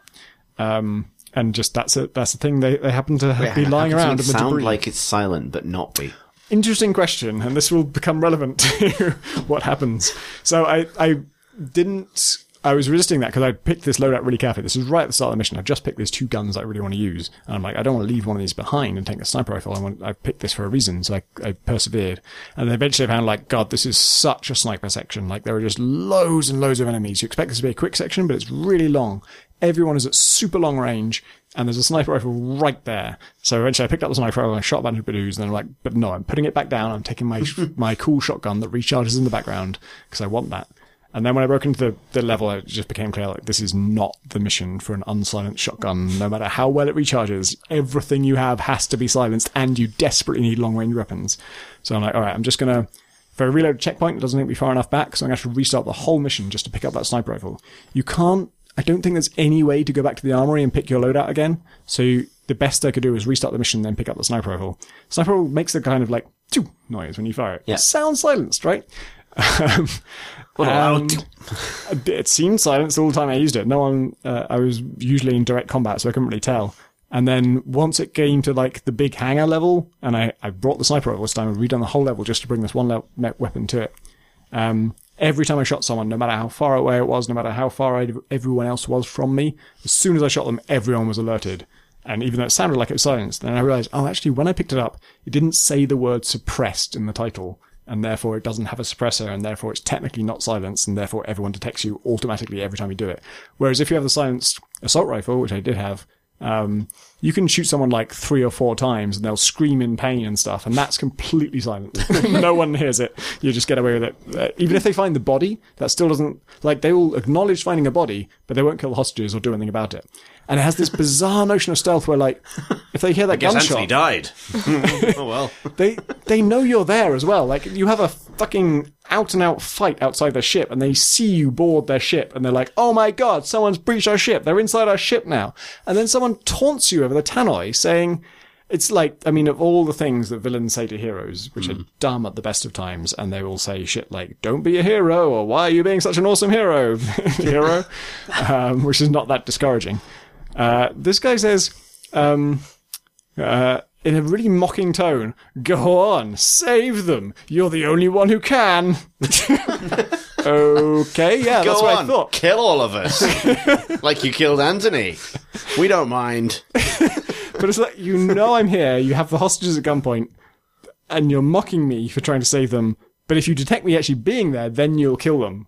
But if they don't detect me, you're happy about this, and you'll just mock me? Like, I don't know what the content of that insult is. Are you saying I won't do it, or are you saying I will? Why they keep stressing it multiple times? If you don't save them, you're the only one who can. Like, they won't be saved. Okay, yeah, that's why I'm on this mission. I came here because I thought that was the case. Maybe this is their ploy to get you. You stand there, like, completely confused in front of the tannoy, like, hang on. Like, we got him, guys, he's there. Like, it's very strange. it doesn't sound like a Call of Duty game at all. No, it's so different. Like, when I think back to, Modern Warfare and Black Ops and stuff. It feels so much more free and open. Like, it gives you so much more choice and so much more credit, basically. Like, it lets you choose things. That sounds quite promising. Yeah, it's good. It's not as good as Titanfall 2's single-player campaign, both in terms of, like, I think just the shooting is better in Titanfall 2. It just feels a lot nicer. And also the actual sort of variety of what you do in Titanfall 2 is so good. Like, every bit of it is really intentionally designed. Whereas these, I love breaking into spaceships. I feel like there's going to be just at least one mission in this game that's just like the perfect spaceship infiltration, because it's so close. Like, they're not super scripted after that first one. Like, I've done multiple ones since then and they're very similar, which means that they are kind of like more systemic. That sounds strange, but like, there's an armory and that's what an armory looks like and that's how it works. And it always means you have to hack this door in this way and you always get some cool loot inside it. And it always means there's going to be a defense section. And I kind of like that. If I know the parameters of what I'm dealing with, then I like that. And I just want like one perfect stealth mission of that. But outside of that, like, the general missions are a lot less interesting than Titanfall 2's. And yeah, it has the problem that I think Battlefield 2142 had this, where it's near future.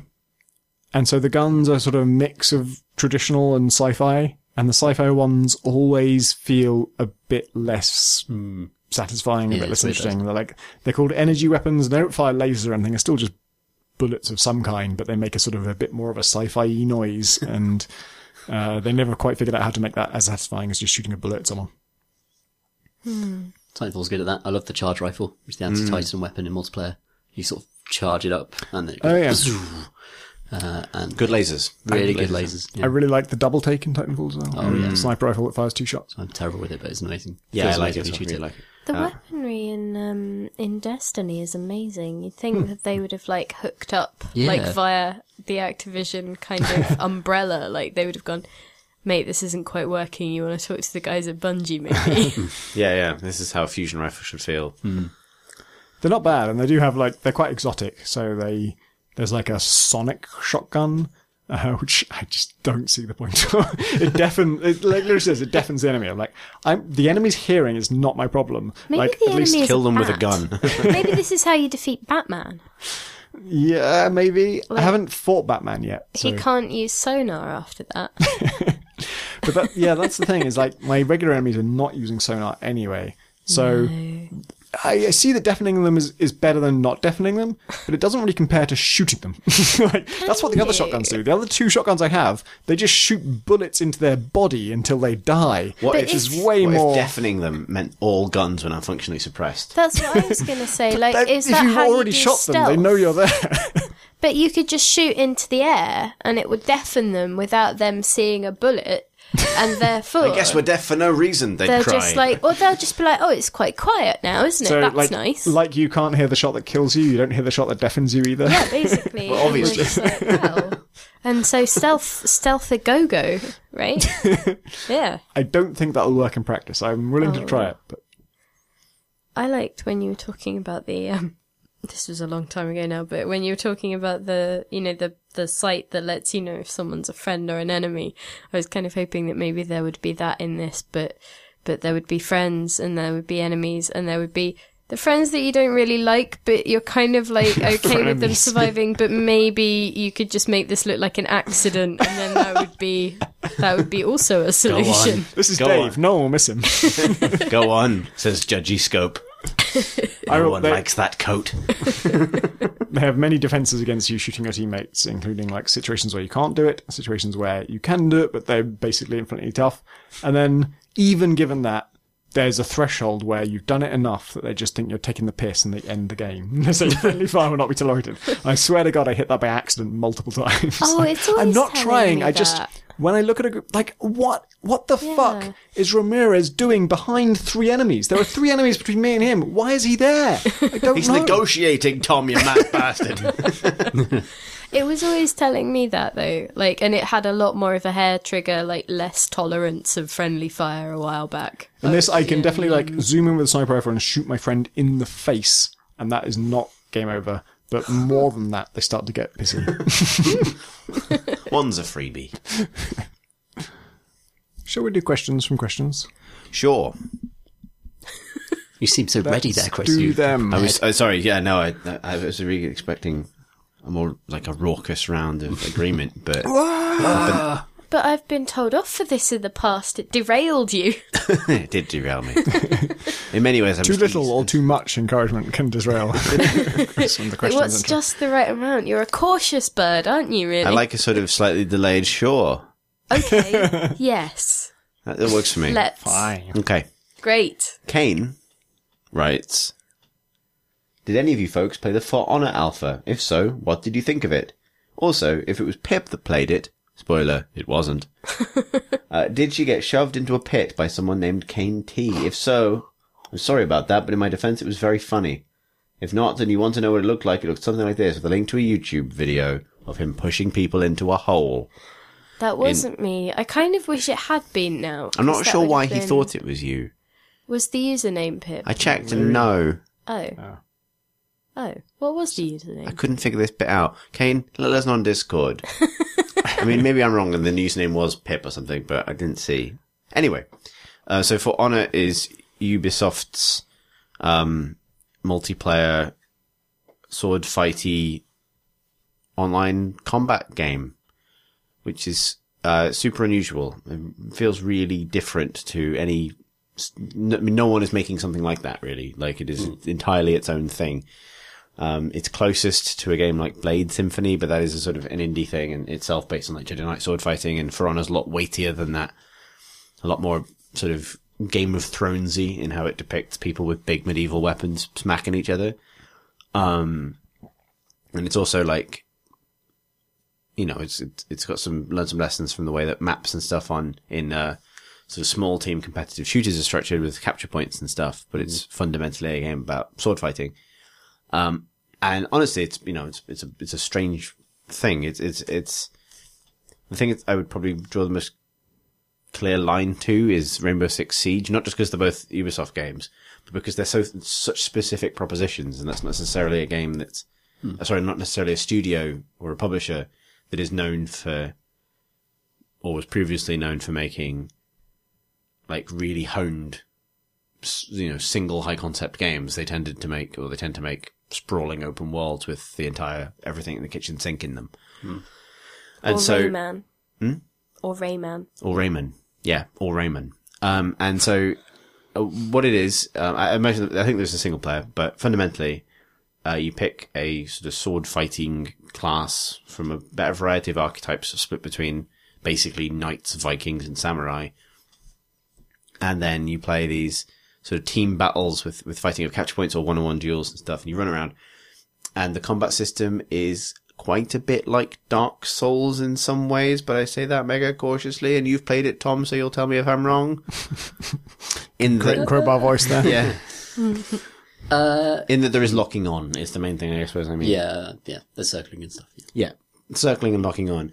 But unlike Dark Souls, you also have sort of radial control over the angle you are holding your sword at, and also the angle you block from. And this is really clearly visually expressed in your character's stance.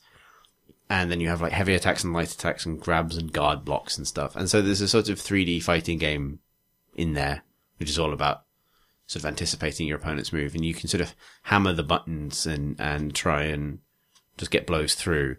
But being patient and looking at the actual angle of attack and countering stuff will always work better, basically, than that will.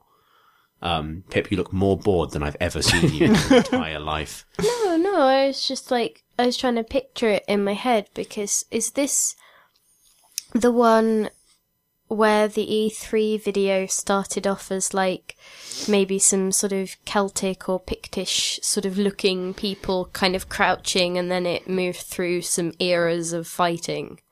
Maybe. I think. Like, I seem to remember somebody like, or three people, like, sort of maybe having a three-way Mexican standoff with swords in like a greenish landscape that then got more and more complicated as like time whizzed past. Yes, that's For Honor. Yeah. Yeah. And so there's lots of things that work pretty well about the combat system. It is individually fun to fight somebody and try and come out on top. And then they've done a few neat things to try and solve some of the really obvious problems with a game like that. One of which is fighting two people is really hard. And it is a system that encourages people to kind of cluster up around checkpoints, and sometimes you'll be the only person defending a capture point. And if you get outnumbered, you're probably fucked, because that's how sort of fighting works. It's not like guns where you can take cover and return fire and stuff. You're all in a big duel. And so they've come up with some kind of clever ways of mitigating that. So basically there's like a revenge meter that fills up when you block. And then when it fills up, you can activate it to basically not become invulnerable, but to get like a huge boost to your armor and damage output and your damage resistance for a short period of time. And it actually works pretty well, because what it means is that when you're being attacked by more than one person, you have the opportunity to block a lot more attacks because you're being attacked more, which means you get revenge far faster, which basically turns it into the sort of like the table turn mechanic. If someone's outnumbered, they'll probably charge up this meter and therefore be able to like counter people. And only once in the hours I sunk into the alpha did I actually win a 1v2 as the person by themselves. It literally only happened once, but the one time it did happen was fucking amazing. Because I felt like the best swords lady in all of the land. Now that's a good thing about it. All of the cleric classes have male and female variants, so you just pick whether you want to be a cool Brienne of Tarth style plate-clad warrior woman or a lady Viking or whatever. But yeah, I like it. It's good. I don't know if anyone will buy it. I really don't know, because it's such a tricky proposition, and I sort of don't know why they've made it. Because I'm glad they did, but it's so unusual. Because I think it sounds like the sort of thing where, from what you've said, I can't imagine a control system that in any way feels like I could manage it. It's a lot like Dark Souls. Like, it's a lot of the same sort of, like, it's a controller game. Like, you obviously would use a pad. Okay. And you move with the left stick and you control the direction of your sword with the right stick. Okay, like there was, I can't remember, there was something in the way you described it that made me think that's at least like 3 variables. I can't do this. No, I mean, with the exception of, so like if you can play any game like where you lock onto an opponent and circle them, I mean, Zelda works that way. Would they do it? Do you think they could make it for VR as well? Because like that, it's third person, so probably not. Oh, okay. Yeah, it feels like a swinging sword controls. Input-wise, VR has it solved. Like, you can literally, I can wave a controller around and you can accurately map where my sword will go, which is the problem that we've been trying to solve with mice and gamepads for a long time. But then what should happen in response suddenly becomes the tricky part. We talked before about, what the hell is that name of that VR Vanishing RPG? Realms? Yes. And actually sword combat, like, it's a fantasy game where it does a bit of magic, bit of archery, bit of sword combat, and sword combat is the worst thing about it. It's alright, but it's like, it just can't give you any feedback from what you do. And so if the enemy tries to block your blow still goes through them. But why doesn't it hit them when it goes through their shield? Is the sword still there, or has it bounced off? And if it's bounced off, why isn't it where my hand is? And why isn't my hand bounced off? And all that stuff. That's a reasonable point. So, like, the input is good enough, but the feedback is a harder problem to solve. With regards to For Honor, I think that aesthetically, it's probably like extremely marketable, because stuff like Kingdom Come Deliverance, which is like an upcoming medieval sword game, even stuff like The Witcher 3, I think there is a real appetite for just people in armor with swords sort of dueling. And it looks great. Like, it looks really nice, and there's a huge weight and kind of even the cloth, the kind of barding on, around the legs and stuff, just like, sags with like wet rain and blood and stuff. Like, it really feels quite. It is those duel muddy. scenes in Game of Thrones, the game. Like, absolutely. And I suppose that has become super mainstream. And that, I think that there aren't many games actually giving you that as a cool thing to experience in a game. The problem I had with it when I was playing it previously was that I was kind of, playing the UI rather than the stances. So I expect there probably will be some sort of mode where you can switch the UI off. So you're not just looking at brackets all the time as to where they're blocking. So you can actually read the stances. You actually do have to look at their animation, not their thing. So maybe in the alpha they even removed. It's possible. I You played can it see quite the a long time arrows. ago. You can see the arrows for your own stance, but not theirs. If I remember really? right. Yeah, because I did play this like probably about like a year ago at a preview event, and like you'd be looking at their bracket, and then you'd have your bracket, and then Yeah, I don't remember that. so maybe it's changed quite a lot. But that was my problem with it previously. As a single player game, it has like a load of problems because it attempts to mix these one-on-one duels with which are kind of heroes that will engage you with like hack and slash, almost Dynasty Warriors style, like room clearance with mooks. So you have like these lower level enemies where you can just slash through them and it's like a power fantasy and you're really powerful and strong. Then a hero will engage you and then suddenly you're in this kind of Simon Says stance game. And then people are still attacking you in it and you'll be trying to hack down the mooks while a hero's coming up to you and then you get kind of glued to them by the game systems because then it thinks you're in one-on-one combat and the fusion between those two just doesn't work at all. It just feels really awful. That exact thing is in multiplayer, Oh, and really? it works a little bit differently. So I don't know how much has changed, but on the maps, most of the maps have like 2 capture points, which are just areas that you stand in, and then a third capture point, which is in the middle of the map, which is like the battle line between 2 lines of basically infinite waves of AI that meet in the middle of the map. Yeah. And you capture that one for your team by pushing the enemy line back out of it. So to kind of, and eventually it will sort of reset to the middle. Yeah. But killing those enemies, the NPC enemies, I think it can even give you some health, but it's deliberately designed to not be a challenge. So every time you basically press attack near them, you don't even need to be locked on. You'll kind of like automatically kill one of them. And then if you keep pressing it, you will just chain between them. And the animation's quite nicely synced up. So your character kind of naturally steps between people. And you're just sort of slaughtering them. And the moment when like another player charges in from their side to fight their way through to you is actually quite effective. Like it has that effect of creating this moment where like 2 champions meet in the middle of the battle line. Everyone backs away. And everyone's sort of irrelevant. And then, and then it's just, battling.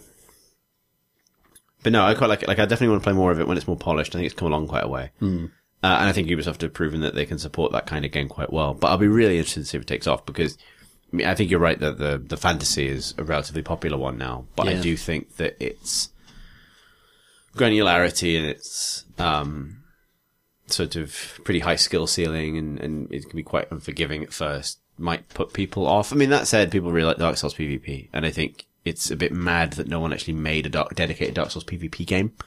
Like, don't worry about completing this adventure, just get in and fight people using these systems, probably sell.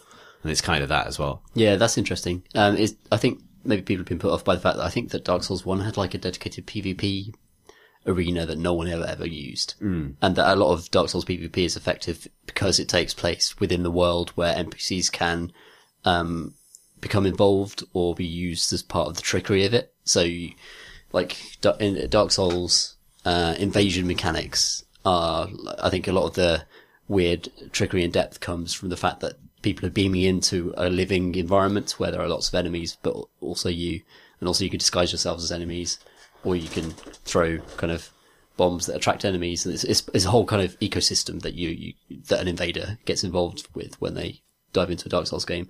Whereas I think a pure Dark Souls PvP mode might be a little bit thin, maybe. Maybe people really got into those systems, right? That's true, yeah. Just like into not everything else put aside, just the mechanics of blocking and countering and those the plays. best weapons to use. There was a real meta to like Dark Souls games, definitely. I'm just saying that like, there's clearly an appetite for a different kind of multiplayer that is about shooting. Yeah. So yeah, I mean, more power to great, them. Looks great. I do love stud fighting games. Yeah, I'm interested to see how it turns out. I admit that I didn't. One thing about it is it does have like classes with special abilities and stuff, and for me, I didn't really want that from it. So I found myself not really using anything other than standard 2-handed sword woman, and even then, not really using the fact that she has like a flashbang. So what is the flashbang? How does it work? it's like a kind of like a firework.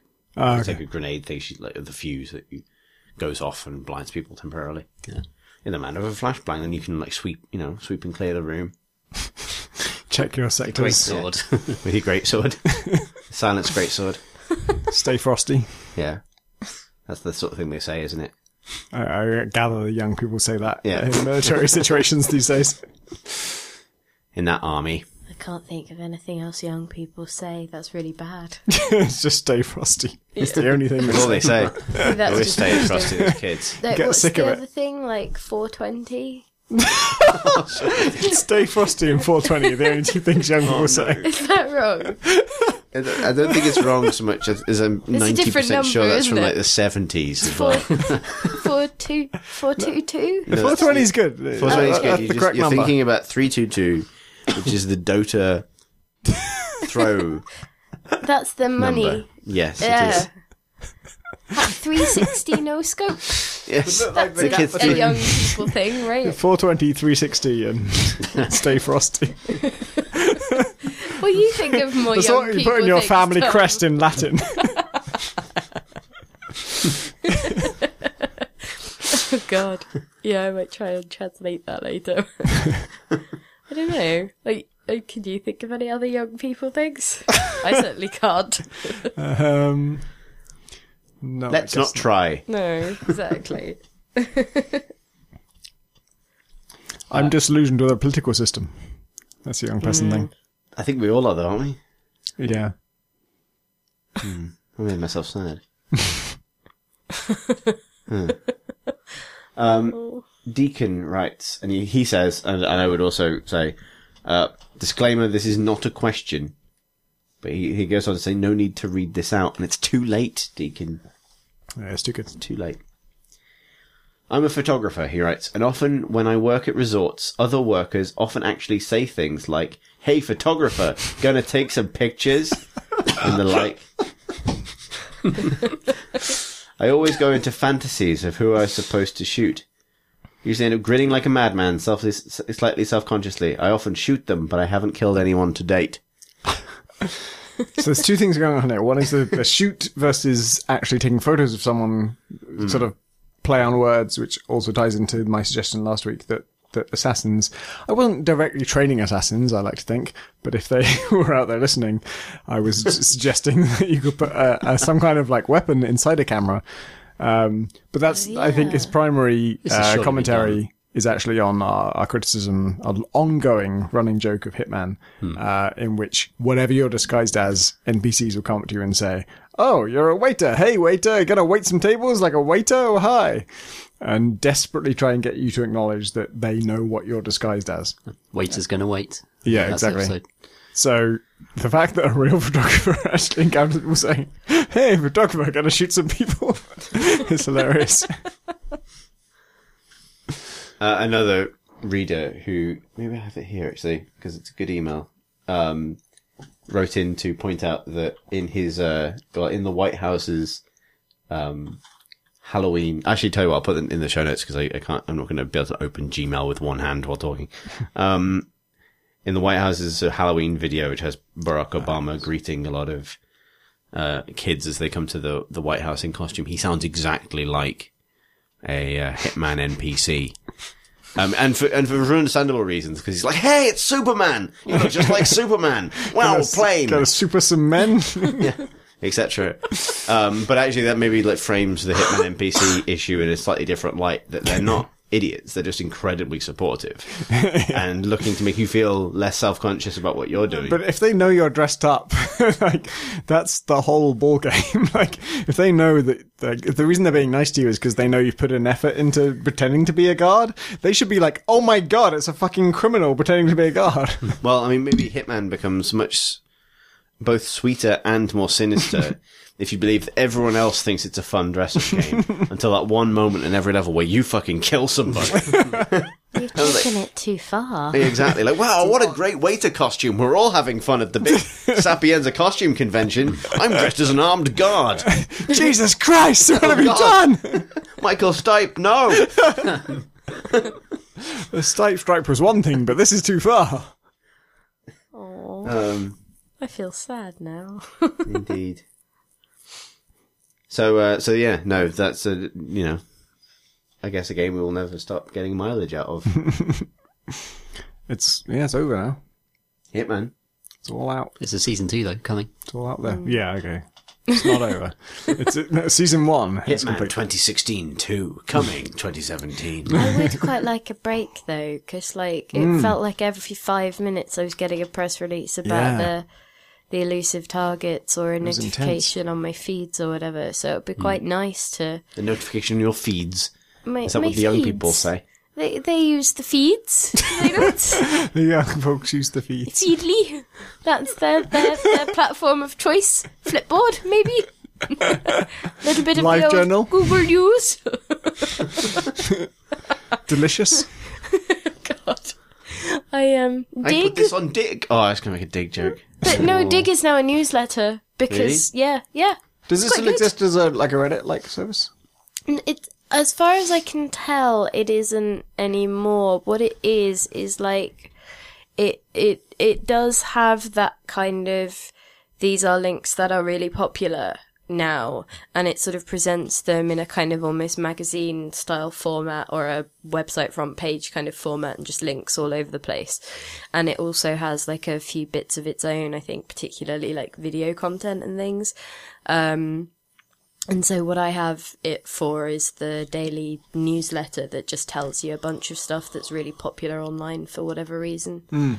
So it's not quite the same as, I don't think there's a submitting things to Dig thing in the same way that was so hugely fruitful for social media managers for about 6 months or whatever it was. It was quite good for a while after it sort of lost to Reddit. Like, there was a time when Reddit had kind of won that battle, but Dig sort of became its own thing, and it was more curated, and it was, more like a front page of a site, but still driven by people's actual interest in those things. Yeah. And for a while, I would like check it sort of as a break from other stuff. It was like kind of interesting to see what they focused on. So, you might be interested to know that I'm partially responsible for killing all of that stuff. Dig. Because one of my first jobs after uni was to, and this is in a much earlier, nastier and more naive era of SEO, was to basically, to try and, sort of basically spam Dig, Reddit, a bunch of other sort of link submission sites with SEO, loaded links to client websites, usually with sort of location based sort of titles, like fucking window blinds Swindon and stuff like that. And I would do it for days on end, posting hundreds and hundreds of links, one after another, forever. I hated that job. But I quite like what Dig is now, so cheers. Yeah, exactly. Thanks. So yeah, no, I killed helped to kill the idea that open submission article creation is something that could ever work. But on the way there, what we discovered was curation. Friends we made along the way. Exactly. Does anyone know why? So there's a site that is currently popular called curiouscatt.me or something, and it's the thing Is that where popular with kids or? yeah, it's popular with the young folks, of which I am obviously one. But it's a site where you set up a profile and then people can ask you questions anonymously and then you reply to them. But and is it's that just not like us? Ask FM, yeah. And it's just like the thing that was before Ask FM, and I can't remember what it was called, but there was a thing before Ask FM. Yeah. And what I'm interested in is why this particular service has come up at least 3 times, I think probably more, like 4 or 5 times, and got really, really popular. And people loved it and used it. And then it just gets replaced by someone doing the exact same thing. And I don't know why that happens. Maybe what just, was wrong with the old one? What is wrong with Ask FM? Maybe plugs Google buys in. it and then they don't actually use it. And someone else just makes the same thing. And then Apple buys it and they don't use it. Yeah, and maybe. then someone makes the same thing and then Google buys it, etc. Or maybe it plugs into particular things a bit better. Like, so if a particular audience ends up on, I don't know, like Tumblr more than Twitter, then if that service doesn't show up better on there, then maybe someone remakes like the way it. But Instagram does not embed on Twitter. yeah, basically, maybe stuff like that, or I don't know. But to be fair, I really don't think you should be asking me these things because I still call Last FM Audio Scrobbler, so I don't think I'm allowed to voice young people opinions. Those sites never quite realised their potential for me because they become interesting when someone Interesting does that open question session. So it's basically an AMA, right? Yeah. But they don't actually offer those up in a searchable way or promote the good ones in a way. It's just individuals amusing their friends without any sort of greater sharing capacity. They appeal, like, there are clearly a lot of people who want to be interviewed and who have enough people who follow them that they will get questions. And so they're kind of like a happy, match. Like, there are enough people who want to ask them questions, they want to answer the questions, and that's cool. But then they also set these things up to auto-tweet those questions. Oh, God, yeah. And so you get like 17 things in a row where it's like, I wouldn't mind if it was the whole question, but it's always like 30% of the question. It's like the first sort of 7 words of the question and then the first 7 words of the answer. So it's just nonsense. You just don't know what the fuck they asked, you don't know what the fuck they're answering. And it also, you didn't ask that question, you're not curious about the answer. And so it just becomes like garbage. And at the same time, you sort of sympathize with the person who answers it because it's like, they, you know, being interviewed is fun. It's nice. And if someone is curious about something, then you should answer them. And there's no reason not to do it publicly. But just when it's automatically retweeted, it becomes this weird type of noise where it's like, I don't know what this person's asking. I'm not curious about the thing they're asking. I don't know what you said in response. I can't really be bothered to click through. And so it's just like now a whole bunch of garbage. That's it's only the person being questioned that matters in that relationship. If it's going to be shareable beyond the questionee, like, yeah, I've never really clicked on one of those where I'm like, oh, that's really interesting. I really want to know the answer to that question. And I really, exactly. Even when it's like a close personal friend, like if I wanted to know that, I would ask them. It's like if Joss Whedon did one, I'd be like, okay, I just want to know what he thinks about stuff. Yeah, just an open question. You'll just That's go what straight matters, to the right? page and then scroll through the actual questions and answers, though, rather than...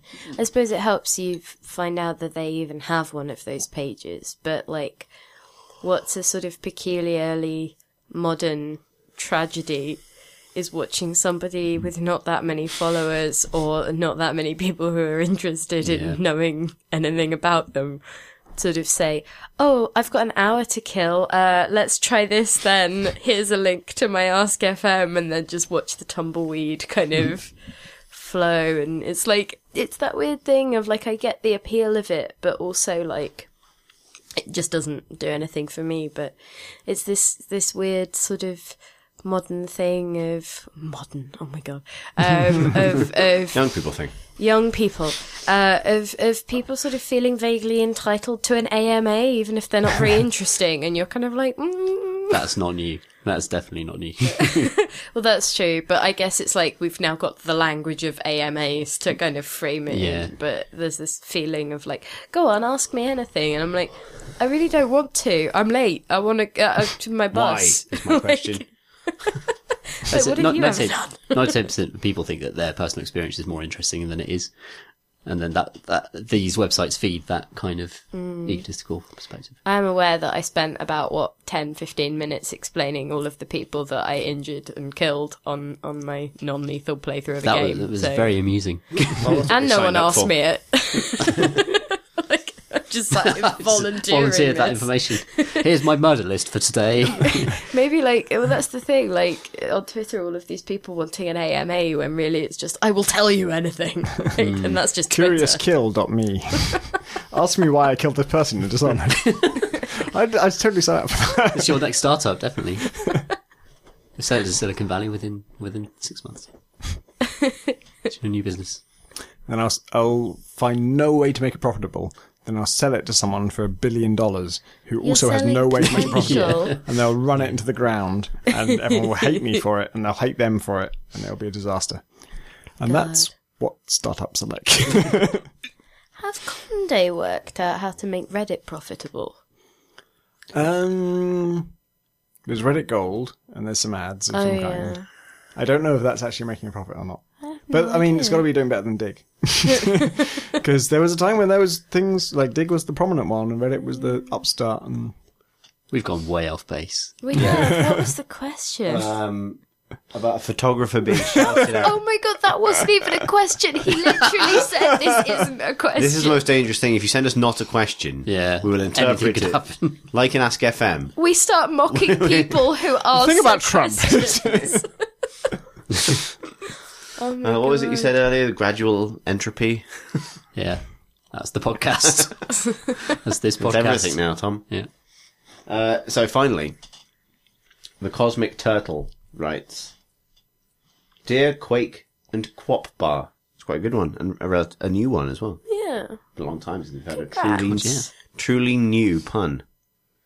Last week's question from Kane brought to mind my 62-year-old father. He still regularly plays Unreal Tournament 2003 on Godlike after nearly 14 years, and also talks of how he uses it to keep his reflexes sharp. I've encouraged him to try newer multiplayer shooters online, as I'm certain he would own, not his word. But he loves the purity of the old-school arena shooters and the ability to play offline against bots. I also think it may have something to do with the fact that he may have simply memorized the AI and doesn't want to start over. Having said that, can you recommend any modern arena shooters that might appeal to him, possibly the new UT? Also, which game would you each play into your twilight years to keep your mind and reflexes active? Mm-hmm. Best, the Cosmic Turtle.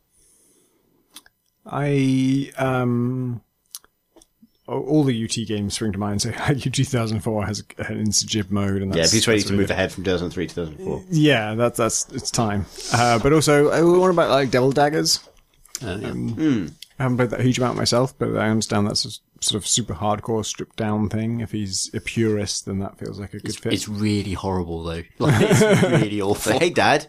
I'm going to go to hell. It's just anxiety. It's the best game, but it's incredible. It's just, yeah. It's beautifully designed and perfect. And it's also not really a competition. It's like, it is a race against death. What is that game Strafe? Is that out? Very retro shooter, very kind of looks sort of Doom styled, but maybe like somewhere between Doom and Serious Sam, where it's sort of Doom technology, but about murdering a great number of enemies. I think it sounds like he's sort of into the arena deathmatch side of things, right? Not just like going through a level full of dudes. That's quite a neglected genre, actually. Like sort of single player versus bots. There's something I really like, but there are very few games that really bother with it. And I really like what Overwatch does. Like the bots aren't great, but you can play against bots. That's nice. Yeah, maybe Overwatch is an option here because it is new and relatively modern and does have bot support. Bot support, I think, is the key thing. Like plenty of shooters you can point somebody towards if they just want to, fight online. But actual games with proper bot support seem. Did TF2 ever get proper bots? Not that this is a great... It had a co-op mode against bots where it was asymmetrical and you and the other players were fighting against these actual robots. Yeah, it wasn't great. How about CSGO? CSGO is good. Does it have bots? It does have bots. Basic bots. Probably not as good as UT bots, I would guess. Maybe if Verona comes out with AI... that is a decent enough challenge. That could... Very different, though, given it's not a shooter, but... No, but it's still a kind of combat mastery thing. Yeah. That if it feels like it scratches a similar itch, but if learning sort of the limits of the AI is also part of it, that might be... I don't know if it'll have bots in multiplayer, though. So but I was just more thinking, like, it might be worth looking slightly off the beaten track... in terms of the actual interaction, because it might be that the particular appeal of it is mastery of a thing that behaves in a kind of semi-predictable way, but still enough to be a challenge. And so being a shooter might just be that might just be the comfort thing. What about like new Doom single player? It's not arena, but it might scratch that itch. Just kind of, Yeah, new Doom multiplayer probably not. Although it has got those elements to it, but it's not. I don't think it has bot support. Yeah, as I say, plenty of good shooters. Great. That shooters. Holy shit. Yeah, but that specific thing is difficult to track down. No, you're right. I mean, if we're talking about like games with amazing systems and you can play in a single player mode, play Titanfall. Yeah. It's the best of them at the moment. But is that what you'd do? Like, so that was the other bit of the question of like, what would you do to keep your shooters brain going? Probably. Well, I don't think it was necessarily shooters. No, I don't think it was. But it was what game? Oh, okay. For me, I've probably talked about this a million times, but Batman Arkham City. The challenge rooms with Catwoman, just against a whole bunch of goons. That's the thing where, like, the parameters are so simple that it just comes down to how good is my reactions. It's like, it just boils everything down to this one decision of, like, do you strike or do you counter? And you've got to really carefully judge how many people are attacking you, how close are they to you succeeding at attacking you, how far would attacking move you, depending on who you attack and what direction you're going in. And yeah, like, attacking is better than countering, but if you're going to be hit, then countering is better than attacking. And all the special moves and stuff you stack on top of that is good, but as simple as you can make that, the better it gets. That always reminds me of, like, that's the Batman equivalent of the Last Stand mode for Dawn of War, where, you know, the individual kind of hero systems are so good and the fighting system is so good, they can be broken out into a separate kind of arena mode that it sustains its own game, which is always a sign of just a great game, I think. Like, the core systems of this are so good. Maybe the story scripting isn't that good, but it turns out you just transpose these heroes into this arena, either in Batman or in the Last Stand mode, and you get a really, really exciting mode. I wouldn't use that to stave off all, like, slow reflexes in old age, though. Death, yeah. So I'd love to, like a Space Marine, be kind of, like, embalmed in a machine, and, you know, my consciousness. Yeah, and like in Last Stand, it would be good if life ended with you facing off against a clone of yourself. Like, there are a bunch of builds in Last Stand that don't work because Wave 12 or something is a clone of yourself. And in a lot of cases, that's fine. If you've got a really good, powerful weapon, you can just kill a little clone of yourself. But if you've picked the Orc build where you've just got, like, this knife that generates so much health, it's not that powerful, but it generates so much health, you're just invincible. Then right up until, like, Wave 16, you're absolutely fine. And then Wave 16, there's a clone of you. And you're like, I can't do as much damage as I can heal, and he can heal as much as I can heal, and therefore I can never kill him. We're not so different, you might say. That's what happens at the age of 96. to the clone of yourself. That's so You're in amazing. the old age pensioner's home and, like, a clone of yourself pops out of your wheelchair. We're not so different, you and I. Because we're clones. That mode is so good because of that, because you have to intentionally build weaknesses into your own exactly. team. Like, you have to say, okay, someone's going to have to be a bit underpowered, perhaps, in a very specific way that we can exploit in that round to gang up on that one thing. Yeah. So good. But with regards to the old age question, I think I'd probably be playing XCOM 2. Really punishing mistakes, you know. You have to really be quite sharp, I think, to play that effectively. But without the twitch element, which I think, if I was going to play something that honed my reflexes, it would be not be something as stressful as a shooter or anything else like that. I'd want something a little bit more milder, maybe even like milder than Batman. Like, I wouldn't want to be Spider-Man. The mild Batman. Yes. Yeah, pretty much. I'd go with Thumper, I think, or something like Whoa. that. Jesus Christ. What? You're going to be a hardcore 70-year-old if you're playing Thumper. But, like, I'd have had 70 years to get fucking Get great really at good at this, right? But also, like, I think it would be one of those things where it's only stressful in one area. Like, it's a thing that you would repeat and you would learn from and you would get to grips with the patterns of and, you know, all of that kind of stuff. But, like, if I'm being realistic, I'd probably just be sat there still playing Adventure Capitalist, which is sad, and I'd probably feel really annoyed about not somehow reaching a mythical end state in some capacity before death came, which is just pathetic. The Steam store has been updated lately, and it's got much stronger emphasis on what your friends are playing and things. Yeah. And through that, I've discovered that you're the only one of my friends who plays Venture Capitalist. And Really? you've played it quite a lot. Does it tell you how many hours? It does, but I can't remember off the top of my It's head. like 450 or something. So it's generally like the last couple of weeks. It sort of tells you like how long. 450 or something. The amazing thing is that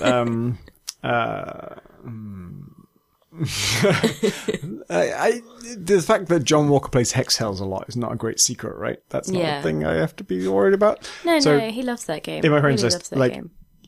of all the games that I played the most, I have something like 200 friends, and all of their playtimes are like mashed together. And number 1 is Civ 6, which a lot of people, different people are playing. Number 2 is Hexels, which only John is playing. No one else is playing that game. God. He is the only one playing it, and single-handedly he has beaten every other game that anyone else is playing. I wonder if he just leaves it on. Like, which one is it? Is it Infinite?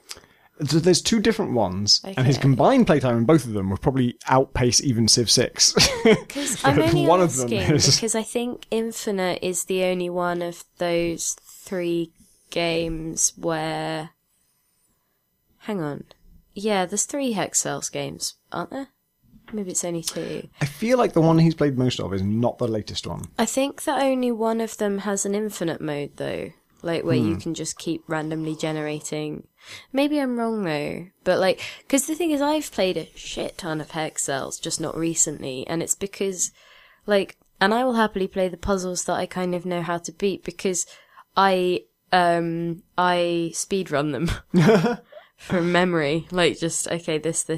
But like, I don't let myself just fill in the bits that I know I can fill in. Like, I remember where the pieces go, but I always force myself to work it all out, like, and try and speed run it, but while still doing the logic side and still like working all of that out. So, but, yeah, whereas Adventure Capitalist, I leave it open all day so that I can maximize, like, the points at which things become available. Is it an idle game where, like, Yeah, it just, like, everything just ticks up, and, because at first you have to click each thing to earn from its production, basically. But then, pretty soon, you've earned enough to hire a manager who does that clicking for you.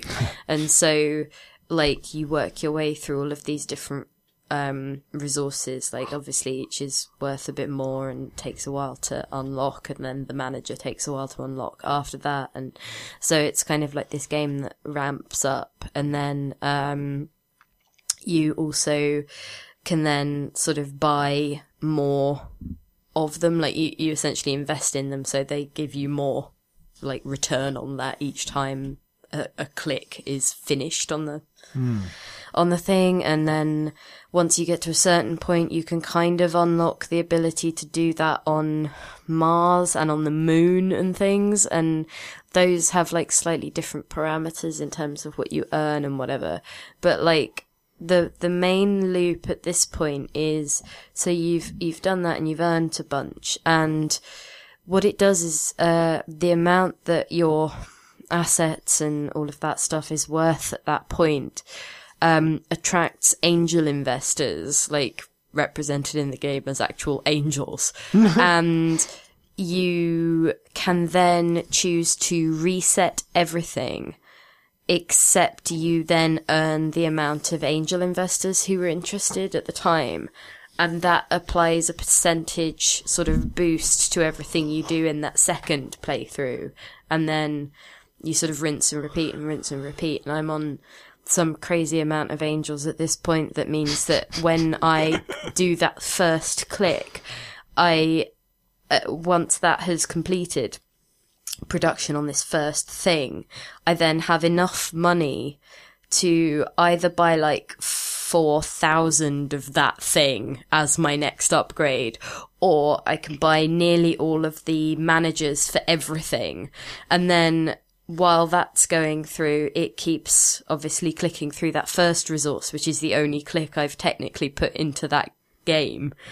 And so by the time I've sort of finished clicking to hire most of the managers, I can usually get the last one, like if I time it just right. And then you can go and get sort of upgrades so that, you know, I don't know, the lemonade stand that you start with suddenly is worth like X amount more, and your angel investors provide X amount more investing sort of potential. And like it's just an infinitely increasing amount of money and an amount of resources, and it's just a really beautifully pleasing loop, but that makes you just enough unsatisfied that I keep going back to it. And I think a lot of people do.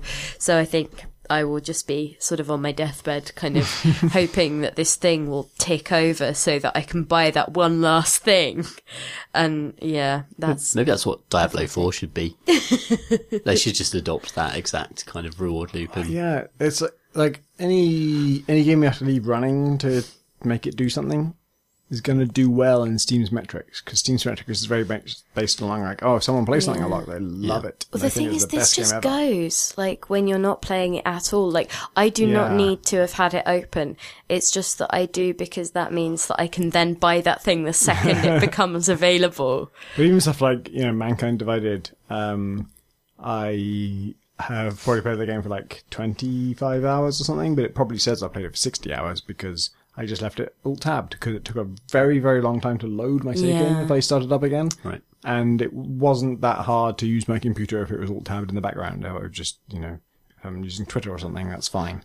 And so, yeah, Steam thinks I played that game for probably 200 hours. Wow. So imagine if you're 004 Barbarian, you just alt-tabbed out and you just kept killing things, like you just automated. And you, the skill was in picking the area where it was best to farm. And then actually you ran just like, you could run 3 or 4 Barbarians, and also then once you've got 5, it unlocks a new class, and you get a wizard, and then you play with the wizard for a bit. And then you idle him. And then you've got this, so 5 idle barbarians churning, you've got an idle wizard churning, and then eventually they get to a certain point and they unlock a fucking assassin. It's like, whoa, a new class, and you have some fun with that for like 8 hours. Then you idle them, and that also unlocks 2 other wizards. And suddenly it's like a crazy fucking pyramid scheme of heroes that are just mining experience out of the earth for you as you're just idling. And you occasionally get like 4 or 5 interesting hours of game from new classes. And that's Adventure You fucking Capitalist. love that game, Tom. I would play that till I was literally dead. So that game doesn't exist right now. Not yet, no. Okay. Wait, It's kind of but- Progress yeah. Quest is kind of that. Oh, really? Yeah. A little bit, yeah. Sort of, I mean, some of the ethos of that is in Progress Quest. But Yeah. Aren't there other games where you can send other people off to do things? Doesn't the Dragon Age thing let you just send other people off to do shit and Assassin's then they Creed come is, back? really good The at this. Dragon Age Inquisition does allow you to send, to commit people on missions that take a certain amount of real lifetime. Yeah. Majesty is an RTS where everything you ever want anyone to do, you have to pay them to do it, even if it's to defend their own home. You're like, What's in it for me? the elves, the hordes are coming for the elf stronghold. I want you to defend it. And they're like, how much? I don't know, like fucking 10. No. Oh, Jesus Christ. 30? 30? Will that make you defend your own house? Because if not, you're going to die forever. There's no other way. And they're like, alright, 30. Oh, payment up That's front. Majesty. Assassin's Creed Brotherhood was good at this. You could recruit assassins and send them off into missions all over the world. They'd come back to you and actually defend you with new equipment when you did that. So there's an amazing ability in Assassin's Creed Brotherhood where you can whistle, and an assassin, or just multiple assassins, will jump out of the nearest kind of hidden spaces and just kill You were whatever. already there, Yeah, always. yeah. They were always in that haystack, with the broadsword he earned in Vienna for killing some sort of duchess or something. It was really, and that was really satisfying because it fed back into the game. Like a lot of the subsequent Assassin's Creed, a lot of games do this where there's like an overlaid shitty resource game where you play the resource game to get resources, and the resources go into your abstract resource bank. Whereas that game was great because your resources were actually characters that you could then bring into your world to defend you. And then you actually saw them doing stuff, and you could see the upgrades that you'd gotten to them, and you had loads of them because you trained them really well. Which Assassin's Creed was this? Brotherhood, I think. The best one. The best one. I love Brotherhood. That's Assassin's Creed 2. Yeah, so I played Assassin's In Creed 2 Rome, a lot. isn't it? It's And in I didn't Rome, play anything after that. Yeah, I love that one. I hope that elderly people are still into Wii bowling when I get there, because I was really good at that, and like I refuse to miss Fucking own new out granddad. on my old folks' home bowling trophy just because they've moved on technologically. Those old folks' this will not stand. homes for our generation, they're going to be amazing. They're going to be. It's got to be Gonna video be games. They have to be awful. video games. They're going to all be over the place. absolutely awful because there's no They'll be fucking population vibes. to help. That's what they'll be. Have you ever watched Black Mirror this season? No. Not yet. I'll say nothing more. Is it a dystopian vision of the future I think it's a based good on vision. technology? Like, I think that's a positive thing. Like, Really? if my body is broken and I can't move, then I'd love to simulate my brain with new worlds and the ability to contact people. Yeah, I mean, all over the place, like you know?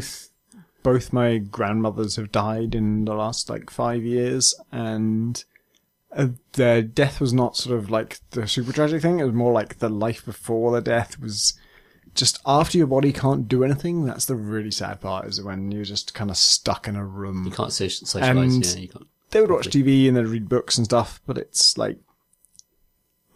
such a pale comparison to people who are into video games.